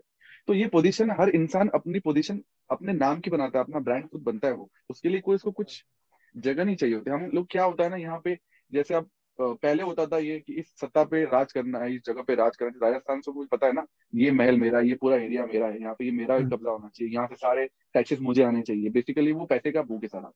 तो आप वहाँ पे पोजीशन पे आ गए, अब आप उधर कुछ किसी को भी आने नहीं दे रहे हो। अगर कोई टक्कर का आपसे आ भी जा रहा है जो आपसे बड़ा है, शायद वो चीज अच्छे से चला ले, आप उसको भी नहीं आने दोगे, आप उसको भी मार दोगे। तो ये तो ह्यूमन है, एग्जिस्ट कर रहा है, तब से चीज एग्जिस्ट कर रही है। ये सब चलती रहती है आपकी चीजें। तो मुझे लगता है कि अगर इंसान अगर खुद अपनी पोजीशन बनाने के लिए सोचेगा, तो वो कहीं ना कुछ अपनी पोजीशन बना लेगा। और वो अगर रिमार्केबल पोजीशन है, तो लोग उसको देखेंगे, पहले 10 देखेंगे, फिर 20 देखेंगे, फिर शायद 2000 देखेंगे। फिर एक लिमिट होती है बस, खाली हर इंसान का जितना ब्रेन का कैपेसिटी, जितना उसका सोच का ताकत है, वो उस हिसाब से अपनी पोजीशन बनाएगा। आप या तो एक मास की पोजीशन बना लोगे, आप एक क्लास में पोजीशन बना लोगे, या आप झोपड़पट्टी में पोजीशन बना लोगे, आप कहीं कुछ पोजीशन बना लोगे। आपको पहले सोचना है आपको पोजीशन बनानी का है। उसके बाद आपको दो चीजें, आप उस पोजीशन पे आप आ गए हो, तो आप या तो काम करो, वो रास्ते खोल दो कि भाई आपको पता है मरने वाले हो यार, यहाँ से जाने वाले हो, कितने टाइम टिकोगे इधर, तो आप रास्ते खोल दो कि यार मैंने इतनी मेहनत करके मैं आया हूँ। हो सकता है मेरे ये सारे रूट्स खोलने से शायद 2000 लोग या 2 करोड़ लोग या 2 अरब लोग उस रास्ते से ट्रैवल करके आएंगे, तो उनके लिए ये सोर्स इजी होना चाहिए। वो उन लोगों को उतना सारा स्ट्रगल, तो आपने एक्चुअली अपने पूरे लाइफ का, मुझे लगता है कि अगर 20 साल अगर आप उस चीज पे काम कर रहे हो, तो आपने लोगों का वो पूरा 20 साल बचाया है। तो उनमें जो भी निकलेंगे वो उससे आगे जाएंगे। तो ये रास्ते जिन्होंने खोले हैं वो उनके आगे बढ़ेंगे। तो ये इनोवेशन, यही ग्रोथ, यही डिफरेंस है बॉलीवुड की फिल्म में और ये डिफरेंस है हॉलीवुड की फिल्म में। वो इतना बड़ा डिफरेंस, मतलब सबसे सीधा एग्जांपल देता हूँ मैं। कॉपी करके भी कहीं नहीं पहुंचते हमारा, मतलब क्या बोलूं मैं, कोई मतलब नाम नहीं लेना चाहूंगा मैं, लेकिन हर इंसान को भी समझ में आता है कि यहाँ से उठा के ये बना दिया है। बट ये इधर ही रहेगा, ये इधर ही रहेगा, बोलते हैं ना बाप बाप होता है, बेटा बेटा होता है टाइप्स। तो वो नॉर्मल है ये चीजें सारी। अगर खुद का बनाने में लगेंगे शायद, अभी जैसे अगर आप हमारा रामायण महाभारत ये सबसे देखते हो, कितना अच्छे से डिजाइन किया था पुराना वाला, किसी का भी कॉपी नहीं था। पुराना वाला आज तक अच्छा लगता है आपको, कैसे भी घटिया से साउंड होंगे उसमें, चल रहा होगा, तीर चल रहा होगा, बिशुम डिशुम आवाजें आ रही होगी, कुछ भी हो रहा होगा, लेकिन वो जिस तरीके से बनाया था वो ओरिजिनल था। उसके बाद जितने भी आ गए कितने सारे आ गए उसके बाद, लेकिन आपको नहीं जमेगा। आपको पुराना वाला चलेगा, वैसे अट्रैक्ट हो जाओगे, मेस्मराइज हो जाओगे कि क्या था। तो ये ओरिजिनलिटी थी ना, वो उस इंसान की ओरिजिनलिटी थी, उस बनाने वाले की क्रिएशन थी, पहली क्रिएशन थी जिसने बनाई। बाद में आए ना कॉपी करने वाले, नहीं चला, कितने कर लिए लाइक। यस। सही बात है। तो आप मतलब you are talking about that, तो मतलब आप मेरे को ये भी बताओ कि जैसे आप बोल रहे हो कि टेकिंग ऑफ द फैक्ट कि बहुत सारे लोग बोलते हैं आपको, मतलब आई एम श्योर कि आपके खुद के कुछ इंक्लिनेशन रहते हैं, but when you are collaborating other people, specially when it's a freelance thing, there are lot of people, lot of voices around you जो यस। आपको बोल रहे हैं कि ये करो, वो कर लो, इसको ऐसे कर लो, इसको कन्वीनियंट कर लो, अपनी सेंसिबिलिटीज को और आपकी सेंसिबिलिटीज को मर्ज करने की कोशिश करते हैं। तो आप मुझे ये बताओ कि अलग अलग इंडस्ट्रीज में आपने काम किया, जैसे गुजराती इंडस्ट्री में काम किया, बॉलीवुड में काम किया, इंडिपेंडेंट टीम में काम किया, आपको सबसे ज्यादा प्रोडक्टिव और सबसे ज्यादा अंडरस्टैंडिंग एनवायरनमेंट कौन सा लगा ये सारे एनवायरनमेंट्स में जिसमें आपने काम किया, सारी इंडस्ट्रीज में जिसमें आपने काम किया है, कि आपको ऐसा लगा कि मैं जो बोल रहा हूँ और जो एक्चुअली होने वाला है उसके बीच में ओपिनियंस का इतना बड़ा डिफरेंस नहीं है, it is almost a direct translation? वो मुझे यहाँ मुंबई में ही रह के, मतलब हिंदी फिल्मों के साथ ही समझ में आई वो चीज़ है कि वो थोड़ी बहुत कट टू कट है, डायरेक्ट है। या इंडिपेंडेंट म्यूजिक में भी उन लोगों के साथ में जो स्पेशली मेरा काम सुन के मेरे पास आए, तो वहां पे उनको पता है कि प्रतीक गांधी ये काम करेगा, और अगर मुझे ये काम करना है तो मुझे इसको फोन करना है। तो वो जब चीजें होती हैं, तो वो आप बैठे ही उस थॉट के साथ में हो कि एक यहाँ से आइडियाज आया, फिर यहाँ से आपके पास चीज आया, आपने उसको डिकोड किया, फिर आपने यहाँ पे ये बना के ट्राई किया, फिर ये बना के ट्राई किया। सो इट इज लाइक उसमें उसमें आपको टाइम कहाँ पे लगता है। एक तो पहली आपकी वेवलेंथ मैच हो रही है नहीं हो रही है, धीरे धीरे आप मैच करते हो उसको। फिर आप कलेक्टिव जज करते हो एक गाने को कि ये पर्टिकुलर पोर्शन है, इसमें क्या कमी लग रही है, फिर आप उस चीज को फिल करने को ट्राई करते हो। तो मुझे लगता है कि जब मैं मुंबई में, जब मैं हिंदी फिल्मों में काम किया, बैकग्राउंड स्कोर्स किए मैंने, या जो भी चीजें करी, तो वहां पे मुझे ज्यादा ऐसा लगा कि हाँ एक लेवल ऊपर है। अब ये भी डेफिनेटली, अभी आपकी जगह का भी तो फर्क पड़ता है। अब अगर आप गुजरात में जाओगे तो वहाँ के साउंड्स अलग है, वहाँ की चीजें अलग है, तो वहाँ के लोगों को रिक्वायरमेंट अलग है साउंड्स की। आप पंजाब जाओगे, वहाँ की फिल्मों की रिक्वायरमेंट्स अलग है। आप साउथ जाओगे, आपको रिक्वायरमेंट्स अलग है। आप बॉलीवुड का काम करोगे, यहाँ पे रिक्वायरमेंट्स बहुत मिक्स चलती है। यहाँ पे बॉलीवुड में गुजराती फिल्म भी हो सकती है, मराठी भी हो सकती है, अंदर लोग मराठी है लेकिन फिल्म हिंदी चल रही है, ऐसे भी हो सकता है। तो ये सब चीजें हैं। तो मुझे डेफिनेटली यहाँ पे ज्यादा ग्रोथ मिली है, मतलब इन टर्म्स ऑफ सेंसिबिलिटी। कभी कभी ऐसा भी होता है कि लोग मुझे मेरे पे ही छोड़ के चले जाते हैं, तुम ही बना लो यार अपने हिसाब से। उनको पता है कुछ अच्छा बना के लेके आएगा, कुछ अच्छा अलग ही निकल के आएगा। फिर हम लोग इनपुट्स देंगे इसके अंदर कि अच्छा अब हमको हमको ये चीजें चाहिए जो हम सोच रहे हैं। तो दो टाइप से होता है काम भी। एक होता है कि म्यूजिक कंपोजर या जो भी आर्टिस्ट है, अगर वो आ रहा है तो अपना माइंडसेट के साथ में आएगा, या तो पहला कि मुझे मेरे एंड से ये चीजें चाहिए, उसके बाद आप अपनी ये चीजें आप ऐड करके इसको इस टाइप से डिजाइन कर दो। कोई लोग ऐसे भी आते हैं कि यार प्रतीक भाई आप ही करो, आप डिजाइन करो, मुझे कुछ लगेगा तो मैं ऐड करूंगा अपने हिसाब से बाद में बनने के बाद। आई थिंक वो लोग बेस्ट होते हैं, आई थिंक वो लोग बेस्ट होते हैं। वो आई थिंक मैंने अनुराग कश्यप को भी बात करते सुना था इसके बारे में। ही सेज कि वो डेलीगेट नहीं करते, निगेट करते हैं। मतलब वो हाँ, बोलते हैं कि आप अपना काम करो, वो काम करो, उसके बाद मेरे को क्या लगता है, मेरे को अगर कुछ सजेशन देना है या मेरे बेस्ट को है। किसी कुछ अंडरस्टैंडिंग के हिसाब से मैं बोल सकता हूँ तो कर लो। एंड आई थिंक वही बेस्ट ट्रू। होता है, क्योंकि जो इंसान है, अगर आपको इतनी नॉलेज नहीं, तो आप बस बीच में टांग अड़ा रहे हो विदाउट एनी, और आप ट्रू। कंस्ट्रक्टिव फीडबैक तो दे ट्रू। नहीं रहे हो, आप एक फीलिंग बेस्ड फीडबैक दे रहे हो कि मुझे ऐसा नहीं लग रहा, बट ठीक है, पर इसको प्रॉब्लम को सॉल्व कैसे करें फिर जो आपको पसंद नहीं आ रहा। तो आई थिंक हाँ। आर्टिकुलेट होना मुश्किल हो जाता है जब, मतलब जैसे मैं फिल्म मेकिंग भी सीख रहा हूँ, तो इतने सारे डिपार्टमेंट्स रहते हैं हम्म। कि इट इज रादर देन अपना रॉब झाड़ने से बेटर है कि आप पहले तो सही टीम को पिक करो जिनको आप ट्रस्ट कर सकते हो, कोलैबोरेट कर सकते हो, ट्रू। कोलैबोरेटिव आर्ट फॉर्म है दुनिया की। तो आपको रियलाइज करना है कि आपको अपना ईगो लेट गो करना पड़ेगा, and it is hmm. Not कि आपका फाइनल डिसीजन क्या है। ओवरऑल प्रोडक्ट में, आई एम श्योर म्यूजिक में भी ऐसे होता होगा, इतने सारे इंस्ट्रूमेंट, इतने सारे डिपार्टमेंट्स होते हैं आपकी म्यूजिक के अंदर ही, जो लोगों को लगता नहीं। लोगों को बस लगता है कि मतलब एक म्यूजिक डायरेक्टर होता है, एक सिंगर होता है, एक लिरिसिस्ट होता है, बट इतने ये सारे तो अभी अभी डिपार्टमेंट। समझ में आने लगा लोगों को कि म्यूजिक हाँ, डायरेक्टर भी वो कुछ तो होता सारे है, गामा पापा देख के, हाँ लिरिक्स भी तो कुछ, लिरिक्स राइटर भी कुछ होता है, म्यूजिक प्रोड्यूसर भी हाँ कुछ होता है। अभी अभी इतनी सब चीजें टर्म था, पहले तो सिंगर ही भगवान है। एग्जैक्टली यही है एग्जैक्टली सब। हाँ हाँ बिल्कुल बिल्कुल बिल्कुल। तो नहीं, हाँ, जैसे वो एक्टर्स का होता है ना, लोगों को लगता है जैसे एक एक्टर डायरेक्टर होता है, डायरेक्टर ही कैमरा लेके घूमता है। बस हाँ हाँ हाँ हाँ हाँ हाँ, एकदम सही, एकदम सही। तो और नहीं, वो लोगों को लगता है डायरेक्टर आता है, वो एक्शन कट बोलता है, टोपी पहनता है, फोल्डेबल चेयर पे बैठता है, मतलब लोगों को वही लगता है। बट हाँ नहीं, वो आप, मैं रिस्पेक्ट बढ़ जाती है जब आप कोलैबोरेट करते हो लोगों के साथ। तो हाँ। बिल्कुल, तो मैं वही आप मुझे लगता है सही है आप बोल रहे हो कि कोलैबोरेशन में भी अगर आप जबरदस्ती अपनी डोमिनेंस दिखाने के लिए लोगों को बोलोगे, तो आप उनको भी उनके बेस्ट आउटपुट पे परफॉर्म नहीं करने दे रहे हो, और नहीं ला पाओगे आप, नहीं ला पाओगे। ये भी चीज कैसा है ना, देखो ये भी टेक्टिक्स, एक ट्रिक, ट्रेड से मतलब थोड़े से कैसे हैं कि कुछ लोग ऐसे म्यूजिक डायरेक्टर्स जो फिल्मों के हैं कि वो एकदम भागेंगे सुपर हिट म्यूजिक प्रोड्यूसर्स के पास। उनको ऐसा लगेगा कि ये बेस्ट गाना बना के देंगे, और बहुत बहुत सारे टाइम ऐसा होता है कि वो सबसे खराब बना के निकालते हैं।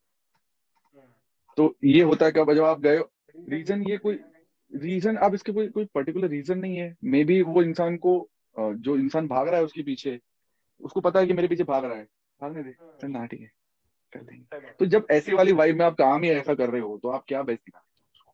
कुछ नहीं निकाल सकते आप। रिजल्ट फिर एक चीज ओरिएंटेड होती काम है ना। है हाँ, ना, रिजल्ट रिजल्ट ओरिएंटेड ओरिएंटेड, काम और मुझे लगता है कि इंटेंशन ओरिएंटेड ज्यादा है। ये इंटेंशन क्लियर होने चाहिए। यहाँ पे म्यूजिक डायरेक्टर का भी इंटेंशन था कि मैंने सुपर हिट म्यूजिक प्रोड्यूसर को लिया है तो मेरा गाना ही मतलब बाप बन के आएगा, हिट हो जाएगा। मैं भी हाँ अगले हाँ साल, अगले मतलब अगले 2-4 दिन के अंदर जब भी गाना रिलीज होगा तो मीडिया में आ जाऊंगा, हिट हो जाऊंगा, फलाना ढमकाना जो भी। तो ये चीज हो गई एक। दूसरा, आप ढूंढते हो कि यार इस बंदे का काम अच्छा है, मुझे इसके पास जाना, मुझे इसके साथ काम करना है, मुझे लगता है मेरे गाने को जस्टिस देगा। अब वहां पे आप नाम, ये वो नई चीज नहीं देख रहे हो, तो आप इंसान के पास उस वाइफ से जाओगे कि यार मुझे ये काम करना है, आपके चार्जेस क्या हैं, आप मुझे बताओ। वो प्रीवियस काम देख के आएगा आपके, उसने बहुत सारी चीजें समझी, उसको यही पता है, वो पूछेगा कि भाई मैं अपने आइडियाज भी दूंगा, आप ले सकते हो नहीं ले सकते हो, मुझे अपनी चीजें भी करनी है, इसके बाद हम इस यही तरीके होते हैं, तौर तरीके होते हैं। तो ये होता है बड़े। अब जब क्या होता है, अब म्यूजिक कंपोजर एग्जाम्पल यहाँ है इस लेवल पे, अब म्यूजिक प्रोड्यूसर इस लेवल पे है, अब ये डेफिनेटली ये डोमिनेट करेगा ना उसको। वो बोलेगा ये तू नया है, बैठ जा, मैं तेरा गाना बना के देता हूँ, बोल क्या। तो या तो बहुत अच्छा बन जाएगा या कुछ भी बन के निकलेगा। तो कुछ भी वाला तो आप सुन ही रहे हो, आपके कान में आए दिन आते रहते होंगे, जो रेडियो पे गाना जो बज गया, सारा हाँ इसको आना ही था, अभी इतना खराब गाना, ये पेड पब्लिसिटी चल रहा है। मतलब आपको, मतलब आप सुनोगे, आप सुनो क्या बज रहा है, क्यों बज रहा है, ऐसा लगता है कभी कभी। और इंटरनली सब लोग, ऐसा नहीं, इंडस्ट्री में भी अगर जैसे मैं भी काम कर रहा हूँ, बहुत सारे लोग काम कर रहे हैं, जब सब सारे आर्टिस्ट अगर मिलके बैठेंगे ना, तो वो भी आपस में ये बात करेंगे कि यार ये गाने क्यों हैं, ये गाने क्यों बज रहे हैं, क्यों चाहिए, क्यों? तो इनका रीजन यही है कि यार सेलिंग पॉइंट है उनके पास, अपने उनको हम्म, अपना बिजनेस करना है, अपनी चीजें चली, उन्होंने हम्म, उसको उस तरीके से लिया हुआ है, तो कर रहे हैं वो लोग, तो अपने हिसाब से वो चीजें चला रहे हैं। अगर आपको अच्छा म्यूजिक सुनना है तो आपको शायद स्क्रॉल करने के लिए यूट्यूब पे शायद 10th पेज पे जाना पड़ेगा, वो पर्टिकुलर टर्म लेके, तो आपको वहां पे दिख जाएगा वो चीज। तो आप सीधा 10th पे क्लिक कर लो, फिर आपको वहां पे पेड चीजें नहीं मिलेगी, आपको वहां पे ऑथेंटिक चीजें मिलेगी जो उन्होंने डाल के छोड़ी हुई है कि हाँ। मैंने ऐसे ऐसे गाने सुने भाई साहब जिनके मतलब 500-600 व्यूज है, हम्म, मतलब ऐसे ऐसे गाने, लेकिन उन्होंने ऐसा बनाया हुआ है कि मुझे नहीं लगता कोई अच्छा ढंग का म्यूजिक प्रोड्यूसर भी बैठ के उसको बना पाएगा। ऐसी ऐसी चीजें करके चले जाते हैं लोग, लेकिन वही आपको आपको नाम नहीं मिला, या आप गए नहीं उसके अंदर डिटेलिंग में, या आपको उस चीज की भूख नहीं है कुल मिला के, कि मैं मुझे कुछ नाम लेके आना है, मैं अपना काम कर रहा हूँ, मुझे पता है मैं कौन हूँ। मुझे इसके लिए किसी को बताने की जरूरत नहीं है। जैसे कि पहले भी अगर आप जाओगे तो उन्होंने किसी के लिए बनाया थोड़ी था, आज थोड़ी जो पुराने जमाने के जो लोग मर गए हैं, जो कुछ चीजें बना के गए, उनको थोड़ी पता था उनका नाम बुक में आने वाला है, या हम्म, उनका नाम ऐसा लिखा जाएगा सोने के ओरिजिनली में अक्षरों में। बनाई नहीं था हाँ। उन्होंने उन्होंने अपनी चीज बनाई, उनको अपने आप से मतलब था कि भाई मुझे कुछ करना है, बस मैं कर रहा हूँ, मुझे चीज समझ आ रही, मैं कर रहा हूँ, मैंने कर दिया इस चीज को, तो निकल गया आगे वो लोग। वैसी वाली चीजें ये वाली। करेक्ट। नहीं बिल्कुल बिल्कुल नहीं, मैं अग्री करता हूँ इस बात के साथ कि आई थिंक आपको हाँ इंटेंशन बहुत इंपॉर्टेंट चीज है अगर आप कोई चीज को कर रहे हो। इवन दो लोगों को लगता है कि फ्रीलांस पे काम कर रहे हो तो इंटेंशन इंपॉर्टेंट नहीं, बट मेरे को लगता है वो भी इंपॉर्टेंट है, क्योंकि बहुत इवेंचुअली अगर इंपॉर्टेंट है। लोग अगर लोग आपके साथ क्लाइंट्स अगर आपको रिपीट करेंगे काम के लिए, या अगर आपके रिलेशन बनेंगे, या आपका पोर्टफोलियो आप बिल्ड कर रहे हो, तो आप कितनी ऑनेस्टी के साथ अपना काम करते हो वही झलकेगा आपके काम पे। आप कितनी भी टेक्निकल उस पे मतलब डेकोरेशन कर लो, बट आई थिंक इवेंचुअली वो यूएसपी जो है आपका, जैसे हमने पहले बात की, वो आपकी काम की ऑनेस्टी के थ्रू ही दिखेगा यूएसपी जो है, क्योंकि बिल्कुल। वो it is a part of you, it is what you are, जो आप रिप्रेजेंट करते हो। तो आप मेरे को ये बताओ कि speaking of like representing yourself, what is the आपका सॉन्ग राइटिंग प्रोसेस क्या है, what is the most favourite song of yours that you written, कितना टाइम लगा उसको बनाने में? अ, मेरा सॉन्ग राइटिंग का प्रोसेस, अगर मैं अपना अपना म्यूजिक की बात करता हूँ, बाकी सब छोड़ देते हैं कि जो मैं दूसरों के लिए काम करता हूँ उसकी क्या प्रोसेस है क्या है, वो तो मैं कभी नींद में उठ के ही बैठ जाता हूँ और किसी का भी गाना बना के छोड़ देता हूँ। वो मतलब डिपेंड करता है मेरा, मैं किस पोजीशन पे चल रहा हूँ माइंड में, मुझे कितनी देर में उस गाने को खत्म करना है, मुझे पता है इसमें कितना हाँ टाइम देना है, कैसे हो सकता है, बहुत हाँ डिफिकल्ट नहीं हाँ है। हाँ हाँ मेरी चीजों में मैं आता हूँ, तो मैं कभी भी ऐसा सोच के नहीं बैठता कि मुझे इस पर्टिकुलर जोन का कुछ क्रिएट करना है या तो कुछ करना है। So what I do is I keep scrolling lyrics, मतलब मेरे पास बहुत सारे लिरिक्स राइटर्स हैं जो मुझे लिरिक्स भेजते रहते हैं, भेजते रहते हैं, हम्म, भेजते रहते हैं, भेजते रहते हैं। मैं देखता रहता हूँ, पढ़ता रहता हूँ खाली टाइम में। मुझे कुछ अच्छा लगता है, मैं उसका स्क्रीनशॉट लेके उसको सेव करके खुद को मेल करके छोड़ देता हूँ। तो वैसे वो बहुत सारा बंडल इकट्ठा होता है पूरा। फिर एक दिन बैठ के मैं उसको उसमें से देखता हूँ कि कौन कौन सी लाइंस थी। फिर मैं देखता हूँ कि ये लाइंस मैंने नहीं सुनी, या ये लाइंस गूगल पे नहीं है, या जो भी है कहीं भी नहीं है, ये लाइंस एग्जिस्ट नहीं करती, ये फ्रेजेस एग्जिस्ट नहीं करते, ये इस इंसान ने बहुत मेहनत करके बनाया, खुद से बनाया है। तो मेरा एक मतलब अट्रैक्शन जाता है उस तरफ। फिर मैं उसको निकाल के मतलब रख लेता हूँ, अलग रख लेता हूँ उस चीज को। और वो अब क्या मैंने पढ़ लिया है, तो I as I told you पहले भी, मतलब आपकी पूरी चैट जब हमारी शुरू हुई थी बात करने, मतलब मेरा ब्रेन बहुत इतना बड़ा स्टोरेज बॉक्स है, तो उसमें वो है, अंदर स्टे करता है। अब क्या होता है ये फनी लगेगा, बट सडनली कभी ना वो लाइंस की ना ट्यून बन जाती है अंदर अपने आप। कभी एक दिन ऐसा होता है जब वो लाइंस ना अंदर डांस कर रही होती है अपने हिसाब से, तो मुझे लगता है कि हाँ अभी ये लाइंस मेरी रेडी हो गई है, मैं इनको लेके बैठ। अब वो होता है मैं जब गिटार लेके बैठता हूँ, या जब मैं सिस्टम पे बैठता हूँ, या मैं कुछ कॉर्ड्स लगा रहा होता हूँ, कुछ कर रहा होता हूँ, मुझे ना वो अपने आप होता रहता है, वो अपने आप आता रहता है ऐसा, वो मुझे लगता है वहां से आता है। तो वो जब उधर से आता है तभी मैं उसको अलाउ करता हूँ आने के लिए, मैं खुद से कुछ चीज में घुसता ही नहीं। तो ये मेरा सबसे पहला प्रोसेस है अपना म्यूजिक के लिए, कि मैं क्रिएट करने नहीं बैठता, इट इट कम्स डायरेक्टली। तो जब वो अपने आप होता है, मुझे लगता है वो अपने आप है, तो मेरा हम्म, ब्रेन ने उसको बनाया, उसको हम्म, चीजें किया, और उसमें से मुझे उसको जज करने की जरूरत नहीं पड़ती। तो जितने भी गाने मैंने बना के रखे हैं जो ओवर द टाइम मुझे रिलीज करने हैं, मेरे पास रेडी है। मैंने अभी अपने 25 गाने मिक्स मास्टर करके रखे हैं जो रेडी है, मतलब मुझे इसको क्या बात बैक टू बैक रिलीज करना है। उसके अलावा मेरे पास 200 गाने और बन के रखे हैं जो मेरे सैंपल्स हैं, जो एक एक मिनट के प्रॉपर प्रोड्यूस सैंपल्स हैं, जो मैं सुनाता रहता हूँ लोगों को पिच करने के लिए, ये सारी चीजें। हम्म, तो उसमें से कुछ गाने हैं जो बहुत बहुत ज्यादा वाव हैं, मतलब वाव, मतलब मैं उनको दिन में कभी भी सुन सकता हूँ। तो मुझे ऐसा हम्म, लगता है एक आर्टिस्ट अगर खुद के गाने बहुत बारी सुन सकता है, उससे बोर नहीं हुआ, तो वो दुनिया भी उससे बोर नहीं होगी, वो उसके गाने चलेंगे ही चलेंगे। बट अगर आपका गाना आप खुद ही नहीं सुन पा रहे हो 20 बारी के बाद, या 1 महीने के बाद, दो हाँ महीने मैं के बाद, तो उसको मतलब पहले रिजेक्ट कर दो भाई, सबसे पहले जज खुद ही बन जाओ, उसको निकाल दो, मत करो उसको। तो मेरे कुछ गाने ऐसे हैं जो 3-3 साल से बन के रखे हुए हैं, 2-2 साल से बना के रखे हुए हैं, मिक्स मास्टर पूरे प्रॉपर, सब कुछ है उसके अंदर। तो मैं जब भी सुनता हूँ उनको, मुझे ऐसा लगता है कि यार यही है मेरा टेस्ट, यही मेरी चीजें हैं। तो मैं उनको मतलब प्लान करके डेफिनेटली रिलीज करूंगा। मुझे उनको वेस्ट नहीं करना है कि ऐसे बस डाल दिया कुछ कर दिया उसके लिए। मुझे उसको प्रॉपर प्रमोट करना है, प्रॉपर मार्केट करना है, उससे आगे जाना है। मतलब वो मुझे अपनी आइडेंटिटी उसके अंदर दिखती है, ये मैं हूँ। हम्म। क्योंकि मैंने एक ही गाना बनाने के लिए उतना सारा टाइम लिया है, शायद महीनों महीनों लगाए हैं उस चीज को क्रैक करने के लिए कि मुझे यही चाहिए इसके अंदर, या मुझे यही चाहिए, मुझे इसके अंदर म्यूजिक में यही चीज चाहिए, मेरे वोकल्स यहाँ पे ऐसे आने चाहिए। अगर मेरा गला फटता है, बिकॉज सिंस आई सिंग थोड़ा सा फोक क्लासिकल और ये सब मेरा चलता रहता है गानों के अंदर, तो मेरे हल्के हल्के गले के अंदर वो फील भी है जहाँ पे वो आवाज फटती है। अगर आपने मेरे गाने सुने होंगे तो आपको मिलती है वो चीज।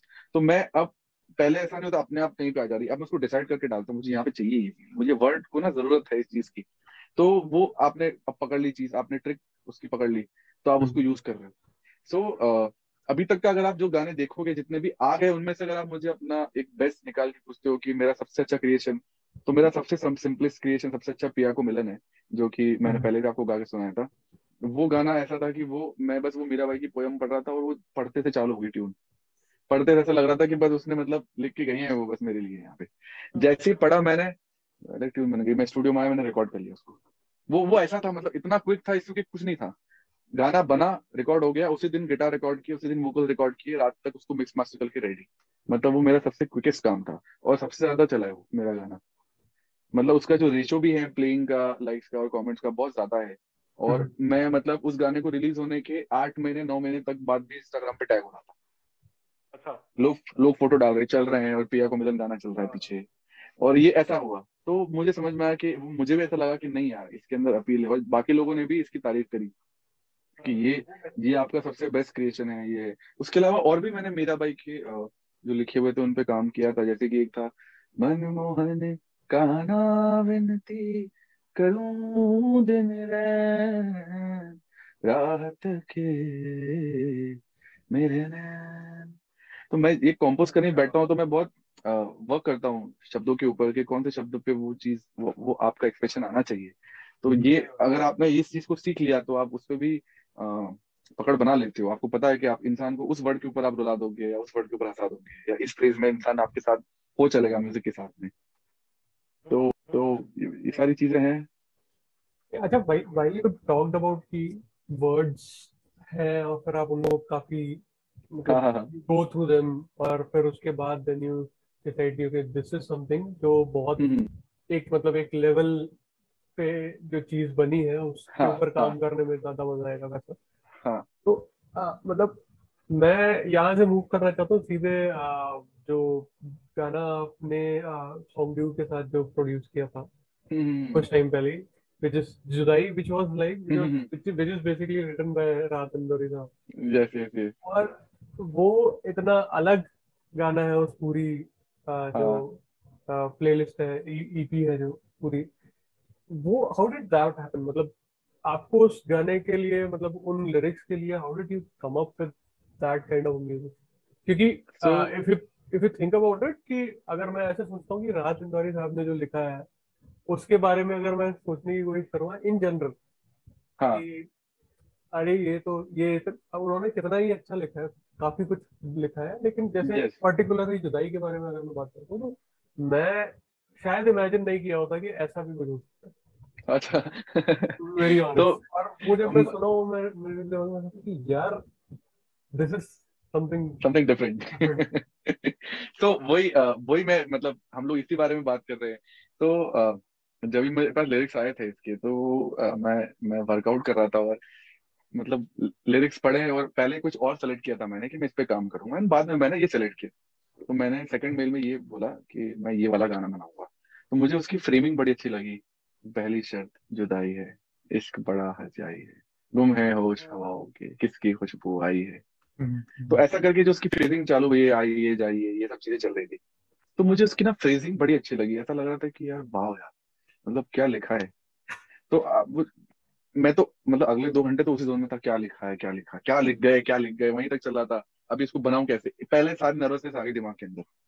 होता कभी नहीं था ऐसा, बट जस्ट बिकॉज क्यों, क्योंकि और भी लोग गाने बना रहे हैं, ये वो होता है ना, वो इंस्टेंस जाग जाती है आपकी कि यार आपका मतलब कॉम्पिटिटिव माइंड भी है थोड़ा सा, आप इंडस्ट्री में ऐसे काम भी कर चुके हो, आप एज ए सिंगर घुस रहे हो इन चीजों के अंदर। तो लोग उस टाइप से जज ना करे, या आपका जो चल रहा है वही बर्बाद ना हो जाए, बहुत सारी चीजें चल जाती है। ह्यूमन ब्रेन है, कितना भी कंट्रोल करो उसका अपना राज चलता है अलग ही। तो चल रहा था चीजें चल रही थी। फिर रात को मैं ऐसे ही बैठा हुआ था, कुछ काम कर रहा था, तो मैंने वापस, अब है ना कीड़ा, मैं वापस गया, मेल खोला, मैंने बोला यार वापस पढ़ता हूँ।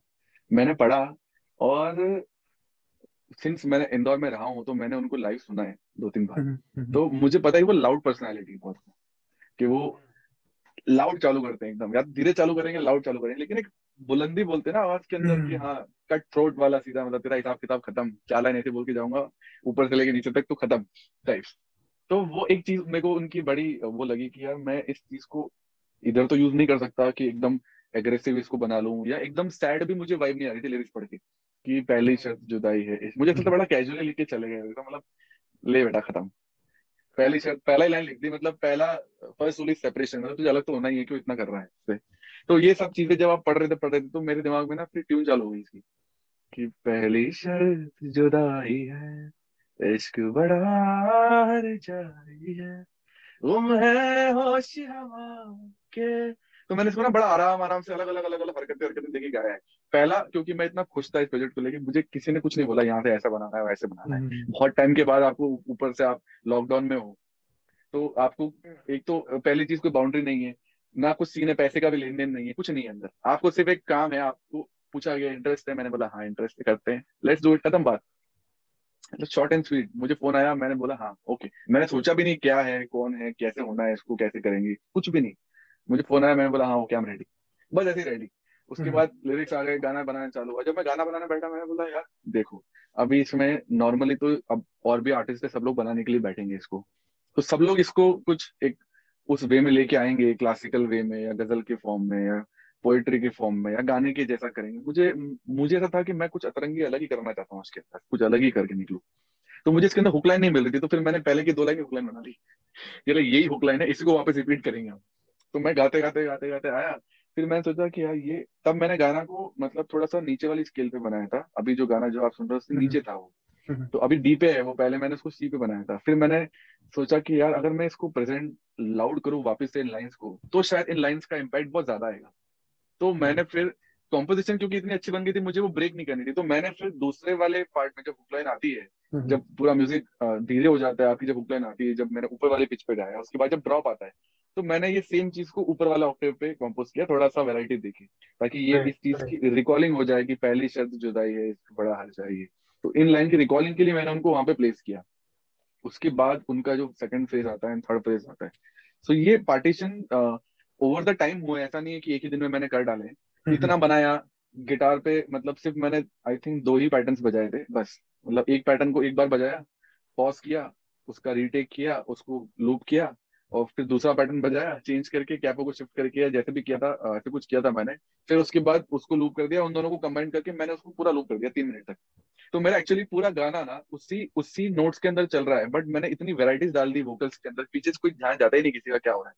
तो पीछे अगर आप साउंड सुनोगे तो बहुत सारे साउंड का स्टैक ऐसा ऐसा कि एज इट इज चल रहा है बस, उनमें कुछ नहीं हो रहा। उनमें जब भी होता है तो एक पूरा मेजर चेंज फीलिंग होता है, अरे साउंड चेंज हो गया, पूरा मेजर चेंज, एंड देन वहां से मेजर चेंज दूसरे सेक्शन के अंदर आपका चला गया। तो ये ओवर द टाइम हुआ है, धीरे धीरे हुआ है। मैंने सॉन्ग ड्यू की टीम के साथ में लूप में था, सब लोग मतलब बहुत सुपर है उनकी पूरी टीम के। तो लूप में कैसा कि मैंने कुछ बनाया, उनको भेज दिया, यार यहाँ मैंने यहाँ तक बनाया है, कैसे जा रहा है देखो, बताओ क्या लगता है कैसा नहीं लगता है। एंड आई थिंक मैं सबसे पहला बंदा था जो सबसे पहले मास्टर उनको डिलीवर किया, सबसे पहला।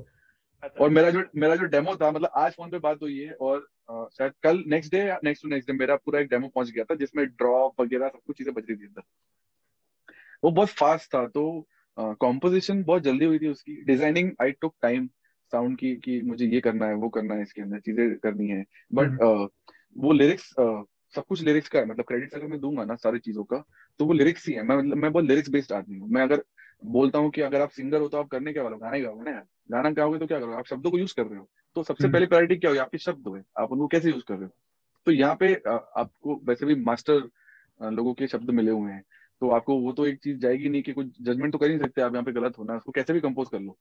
तो बाद में बैठ के मैंने इसकी दूसरी कॉम्पोजिशन भी बनाई थी, फिर एक और बनाई, फिर लेकिन ये वाली जो हुक हो गई दिमाग के अंदर, खत्म हो गया फिर सीन। उसके बाद मुझे बाकी सब लोगों ने वहां से बोला कि यार, और धीरे धीरे चढ़ा उधर भी, वहां पे ना धीरे धीरे चढ़ा उनको ये, क्योंकि आपको आप एक्सपेक्टेशन क्या कर रहे हो, इंदौरी साहब की गजल है, उनको हम एक ट्रिब्यूट दे रहे हैं। अब यहाँ पे ये इंडी पॉप कहाँ से आ गया बीच में, है ना माइंड सेट। बट अगर आप देखोगे सबसे ज्यादा मेरे गाने को अलग टाइप का रिस्पॉन्स मिला, राइट बहुत ही अलग, यूनिक। जो भी लोग बोलते हैं भाई वो मतलब बहुत अलग ही है यार कॉम्पोजिशन, अगर आप ऐसे सुनोगे उसको तो बहुत ही सटल है। It's just the sound, it's just the way I presented, उसको बहुत ही मॉडर्न तरीके से मैंने प्रेजेंट किया। उसका जो अगर आप कॉम्पोजिशन देखोगे तो बहुत सटल है। दरिया दरिया नाप चुके, मुट्ठी भर गहराई है, दरिया दरिया नाप चुके, मुट्ठी भर गहराई है। कल अगर तबला ढोलक हारमोनी के साथ बैठ जाऊंगा ना, गजल इसको ही बना डालूंगा। कुछ नहीं करना मुझे, इसको टेम्पो स्लो डाउन करना है, उनको अपने पैटर्न्स बताने हैं और ये इसका फॉर्मेशन चेंज जाएगा। जैसे वे आई रिप्रेजेंटेड इट, मैंने उसको कैसे इसको प्रोड्यूस किया। तो दैट इज माय यूएसपी ना, मैं म्यूजिक प्रोड्यूसर सबसे पहले हूँ, मैंने इतने साल उसी के लिए काम किया। तो लोग सिंगर से ज्यादा मुझे एज म्यूजिक प्रोड्यूसर जानते हैं। तो वो चीज तो निकल के आनी चाहिए सुन के गाने, अरे क्या प्रोड्यूस करके निकल गया है बंदा। तो ये चीज आती है, लोग सुनते हैं बोल के जाते हैं भाई कुछ अलग करके निकला। वो काफी अलग, वो काफी अलग गाना है फॉर कंसिडरिंग द फैक्ट कि वो 8 साल के लिरिक्स है। Correct correct. बट नहीं तो ये तो इतनी अच्छी अच्छी बातें हुई, मतलब सो मच टू लर्न। आपका जो पर्सपेक्टिव है वो, आपके पहली बात तो म्यूजिक ही यूनिक है, फिर पर्सपेक्टिव भी यूनिक है, कुछ पर्सपेक्टिव यूनिक है इसलिए म्यूजिक यूनिक है। ट्रू। पर बहुत सारे लोग मतलब आप जो बोल रहे हो उसमें ऑथेंटिसिटी मतलब इतनी है, मतलब लग रहा है कि ऐसा नहीं कि मतलब कोई प्रिटेंशन के साथ बोल रहे हो जैसे बहुत लोग फिलोसॉफिकल बातें वो करते हैं। बट नहीं, बहुत बहुत बहुत अच्छा। आप मतलब सीख के मेरे को खुद ही इतना कुछ सीखने को मिला। आई एम श्योर पार्थ भाई को भी, हम आपको सीख के ऐसे आई थिंक जनरली एक आर्टिस्ट मतलब irrespective of being a musician इतना कुछ सीख सकता है आपकी बातें सुन के। तो ये बहुत ही बहुत बहुत अच्छी बात है। एंड आई होप कि आगे और जो सबमिट ऑन द लाइन हम वापस से आपके साथ बात करें। बिल्कुल बिल्कुल बिल्कुल। एंड I'm sure कि जो भी लोग देखेंगे there's so much value that they can get and there's so much information जो आपने डाला है, जिसको बस वो सोक इन करे तो there's so much they can learn from it। तो या हमारा एक लास्ट क्वेश्चन है हमारे पॉडकास्ट में, हमेशा ये कॉर्पोरेट क्वेश्चन बोलते हैं हमसे, मतलब पार में पूछते हैं क्योंकि वो कॉर्पोरेट वर्ल्ड से। अच्छा। तो वो क्वेश्चन जो है वो पार्थ भाई आपसे पूछेंगे। तो पार्थ भाई ओवर टू यू, पूछिए। वो बहुत ही क्लीशेड सा क्वेश्चन है, मतलब it's basically to know about what's coming from your end. So question थोड़ा सा ऐसा है कि how do you see, मतलब not how do you see but what do you plan to do in the coming few years? if I may, मुझे नहीं लगता कि years तक सोचता है है मेरा है but है। still मतलब what's your plan, मतलब आगे क्या, सो what do you expect? एक पूरा एक फॉर्मेट है ब्रेन के अंदर, मतलब उसको बोलते हैं ना, एक प्लॉट करके रखा है आइडिया खुफिया तरीके से पूरे के सारे, ये सारी चीजें हैं जो आपको करनी है। हो नहीं हो वो अलग बात है, बट आपने एटलीस्ट एक उसको प्लान करने की हिम्मत करी है, वो सबसे पहले डेयरिंग चीज होती है कि आपने प्लान कर दिया बहुत बड़ी बड़ी चीजें। तो सबसे पहला जो है कि मुझे as an independent artist grow करना है, अपनी चीजें अपना म्यूजिक को एक्सप्लोर करते रहना है, साथ साथ बांटते भी रहना है। मतलब दुनिया को देते जाओ, आप गाने बनाते जाओ, सुनाते जाओ, आपकी चीजें चलती रहेंगी। एक ये चीज, ये सब हर आर्टिस्ट सोचता है कि एक प्लेटफॉर्म हो बहुत बड़ा जहाँ आप शो कर रहे हो, आपके शोज हो, आपका म्यूजिक आप गा रहे हो वहां पे, आप किसी शादी वादी के लिए नहीं गा रहे हो, या आप किसी कॉर्पोरेट के लिए नहीं गा रहे हो, आप अपना अपना म्यूजिक अपने लिए गा रहे हो। आपको कहीं भी बुलाया गया तो आप अपने म्यूजिक के लिए बुलाया गया, खुद के एंटरटेनमेंट करने के लिए नहीं बुलाया गया आपको, आपकी म्यूजिक के लिए बुलाया गया। जैसे आज भी जो बड़े बड़े आर्टिस्ट हैं उनको उनके म्यूजिक के लिए बुलाया जाता है, उनको इंसान अपने एंटरटेनमेंट के लिए नहीं बुलाता, क्योंकि वो इज्जत उन्होंने कमाई है। तो मुझे डेफिनेटली, मेरा भी वो गोल है, वो एक ड्रीम है कि मुझे वहां तक एक ट्रैवल करके जाना है। सेकंड, एक जो दूसरा चीज है, I want to like start one proper एक बहुत बड़ा इंस्टीट्यूशन, जहाँ पे ये जितने भी जो अभी मैंने बातें करी, ये ऐसी नहीं है कि मैं इसको हवा में बोल के चला गया। ये जो इंस्टीट्यूशंस हैं, जो ये मिस लीडिंग होती है चीजों की और जो मिस गाइडेंस पहुंचता है, मुझे वो थोड़ा सा रेक्टिफाई करना है। मैं उधर बनूंगा change, somewhere down the line I will bring that portion जहाँ पे म्यूजिक की मतलब फ्री एजुकेशन हो, उस टाइप से हो, जितना एक सब्जेक्ट की तो मैं करा पाऊंगा जिसकी करा पाऊँ। और उधर वहां पे जितना भी मेरा प्रैक्टिकल एक्सपीरियंस, जब भी वो इंस्टीट्यूट चालू होता है, तो मेरा जितना भी एक्सपीरियंस जो मेरा है पर्सनलाइज्ड है, जो भी मैंने गेन किया है, मैं उसको वहां पे रखूंगा। And this will be I think a free service, और ये फ्री चलेगा मतलब। और इसमें मुझे लगता है कि मैं एक्चुअली आर्टिस्ट बनाने वाला हूँ, फैक्ट्री बनेगी आर्टिस्ट लोगों की, ऑर्गेनिक ओरिजिनल आर्टिस्ट लोगों की फैक्ट्री बनेगी वो।